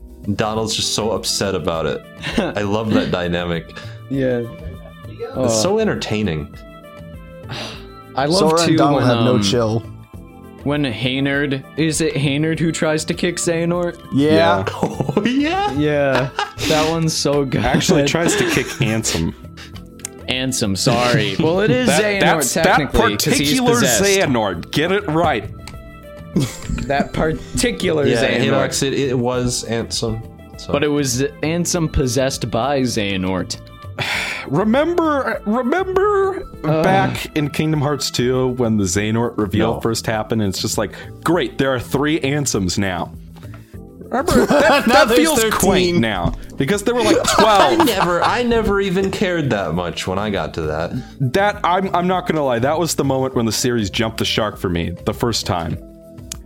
The first time out of many. You know, honestly, for the people that don't like the Kingdom Hearts story, I don't know what they expected from this. I'm just gotta be honest. Well, we'll talk more about that when we get into spoilers. Well, I'll tell you what I would have preferred. I'm gonna back you up, Beck, so don't worry. and I I'll got tell you that you're wrong for expecting it. Yeah, same. I will too. Is it time? Is The it other time? thing... No. I What- still yeah, have stuff I want to say. I still have a couple Okay. things written down here. The first thing I wanted to talk about is that we kind of brushed past link commands, but I usually ignore summons. I don't find them particularly useful, and I always forget they're there, really. But I made a point to try every summon, and I kind of enjoyed that, you know, you got to have characters from your past. Yeah. Like Ariel and Simba, and then the Stitch. It's like, it was an interesting dynamic and change. And Meow Wow, I was like, oh, that's kind of neat. And Wreck-It Ralph. was like, that's kind of cool. And, you know, the Simba command is really effective in a lot of different situations, too. Like, it does a lot of damage, and if you, like, boost up the abilities, you can extend it more. So I found myself experimenting with it a lot, and I enjoyed that. Yeah. Can I say that I never thought I was ever going to say this, but I'm glad that drives are gone. Like the drive forms? Yeah, because like for the first couple playthroughs of 2, I was just like, oh yeah, it's cool how you basically have like the equivalent of, you know, like how every beat 'em up game has like a beat 'em up gauge that you build up, and then you like the Unleashed gauge from Sonic Unleashed, the Werehog, where like you build up enough Dark Guy energy, you hit the RB button, and now you're invincible and your attacks do more damage, you know? Though that shit's always fun, because it's fun to have like basically a nuke button to just go crazy every once in a while when you don't feel like fighting people. That's basically what drives were. But the problem with the drives is that they tied your moveset to them. I always thought it was really stupid in 2 how you do not get a dodge roll or a slide or a glide or a high jump or anything like that just from playing the game normally. You have to grind your drives and level them up. And each of them had some other stupid arbitrary way that you had to level them up. Like you had to get magic balls for the wisdom form or something like that. You had to specifically kill an enemy in a particular way to level up something else. You know what I mean? It was always a pain in the butt, and they did a poor job explaining how it worked. And it meant that by the time you get to Roxas, oh no, I don't have the dodge roll or the slide because the game didn't fucking give it to me because it didn't level up my Valor or Wisdom forms enough. I hated that shit. You know what? I actually think I agree. I actually think Keyblade transformations are just better than drive forms. Yes. I mean, they're essentially the same as whatever those things were from Birth by Sleep, but command styles. Yeah. But I prefer that. I've got to be honest. It had more I was flow. Annoyed by command styles in Birth by Sleep because they forced you into them. But now that you have control over it, I do think that now that I think about it, there are more of them. You can switch between them, like whenever you want. They don't feel like they don't feel overpowered, and they give you a new moveset. Like, I think they are actually just, I like them better than drives, now that I think about it. That mechanic was like a genius move on their part. Probably the best new thing that it added, in my opinion. Yeah, and the form changes were fun too. Like, just being able to use different weapons, and the feel of them is different. And if you liked the Wisdom form, you have the double arrow guns. And, you know what I mean? It's like you have... The stuff from 2 is still there. It's just placed in different ways. The claws that you get from the Frozen Keyblade were also pretty good and reminded me of Valor form. Mm-hmm. Yeah. Well, that reminds me of a thing in Dream Drop Distance I really liked, where I think Riku could get Dark Claws. Yeah. Just like that. And I really liked the Riku part of those links in Dream Drop Distance. Oh, and how about Anti-Sora actually being good? Oh, yeah. And not a punishment. Anti-Sora. Because that was the problem with Anti-Sora, is that the game is forcing you to grind your drive forms so that you can get dodge rolls and stuff. But they're also punishing you for doing it by forcing you into Anti-Sora. Yeah. So it was fun to have Anti-Sora come back, and it's optional and it's helpful. Yeah, and there's a little bit of a, like, the combos are good and you can stun lock enemies easier, but also you can't use anything else and you have to risk charge and sacrifice health to use your good finisher. Yeah. Which I liked. It's just they completely turned that mechanic around.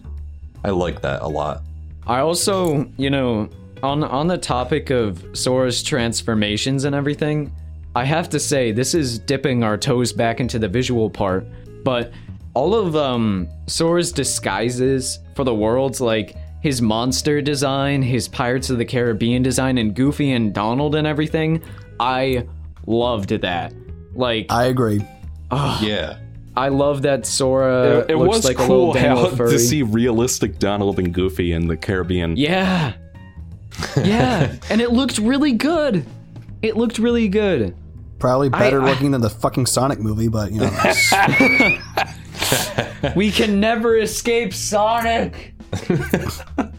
In fairness, Exo brought up Sonic Unleashed a number of times.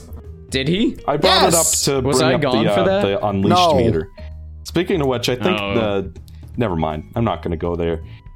Go there. What? I think Go there, go I there, think go I like there. the Werehog's combat more than Kingdom Hearts. Okay, so we're not going there.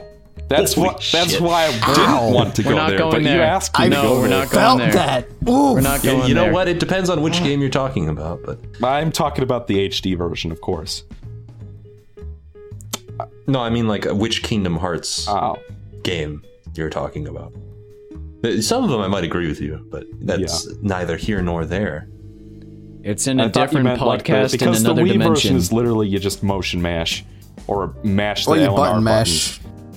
I've never heard the term motion mash, but I really Well, like it. It's a Great Clement term. That's where I've learned it from. okay. But it's basically where you just waggle the control stick or the controller a bunch. A wag fest.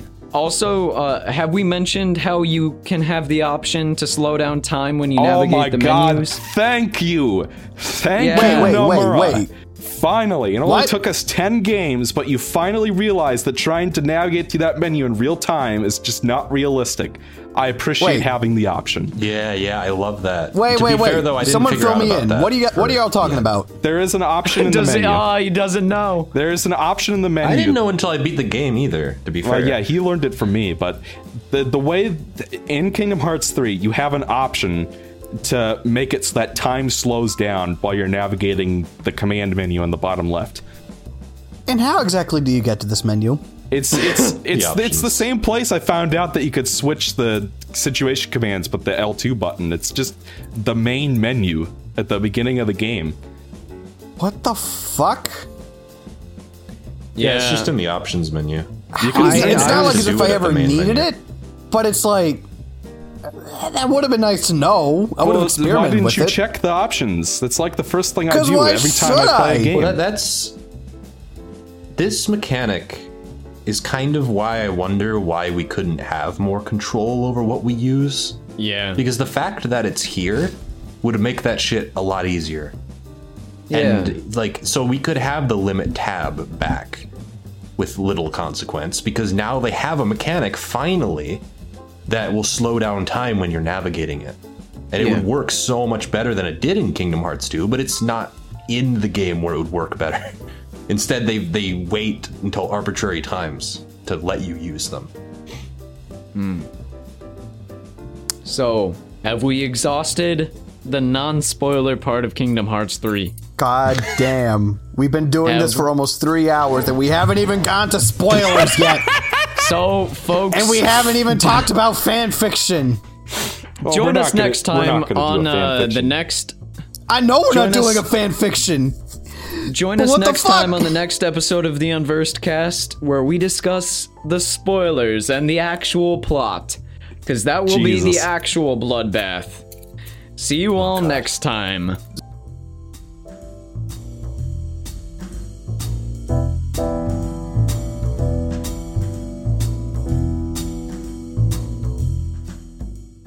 Please check out our channel on youtube.com for video versions of all our podcasts. The music used in this podcast is as follows: Aces High, Airport Lounge, Apro Hour, Awesome Call, Beachfront Celebration, Bossa Antigua, Bossa Bossa, Crinoline Dreams, Continue Life, Cool Vibes, Deuces, Dirt Roads, Dispersion Relation, District 4, Eternity, Fireflies and Stardust, Funnin' and Sunnin', Funky Chunk, Hard Boiled, Hip Cats, In Your Arms, Intractable, Jazz Brunch, Leopard Print Elevator, Lobby Time, Local Forecast Slower, Matt's Blues, Mining by Moonlight, No Good Layabout, Novelle Noel, Octo Blues, Porch Swing Days Slower, Samba Isobel, Shades of Spring, Somewhere Sunny version 2, Street Party, Water Droplets on the River, White, and Winter Chimes. All of these tracks were composed by Kevin MacLeod of Incompetech.com and are licensed under Creative Commons by Attribution 3.0. You can find this license at http://creativecommons.org/license /licenses/by/3.0/. This episode was edited by Exoparadigm Gamer, who you can check out on YouTube at https://www.youtube.com/user/exoparadigm gamer. Thank you all very much for watching our podcast, and we'll see you guys next time.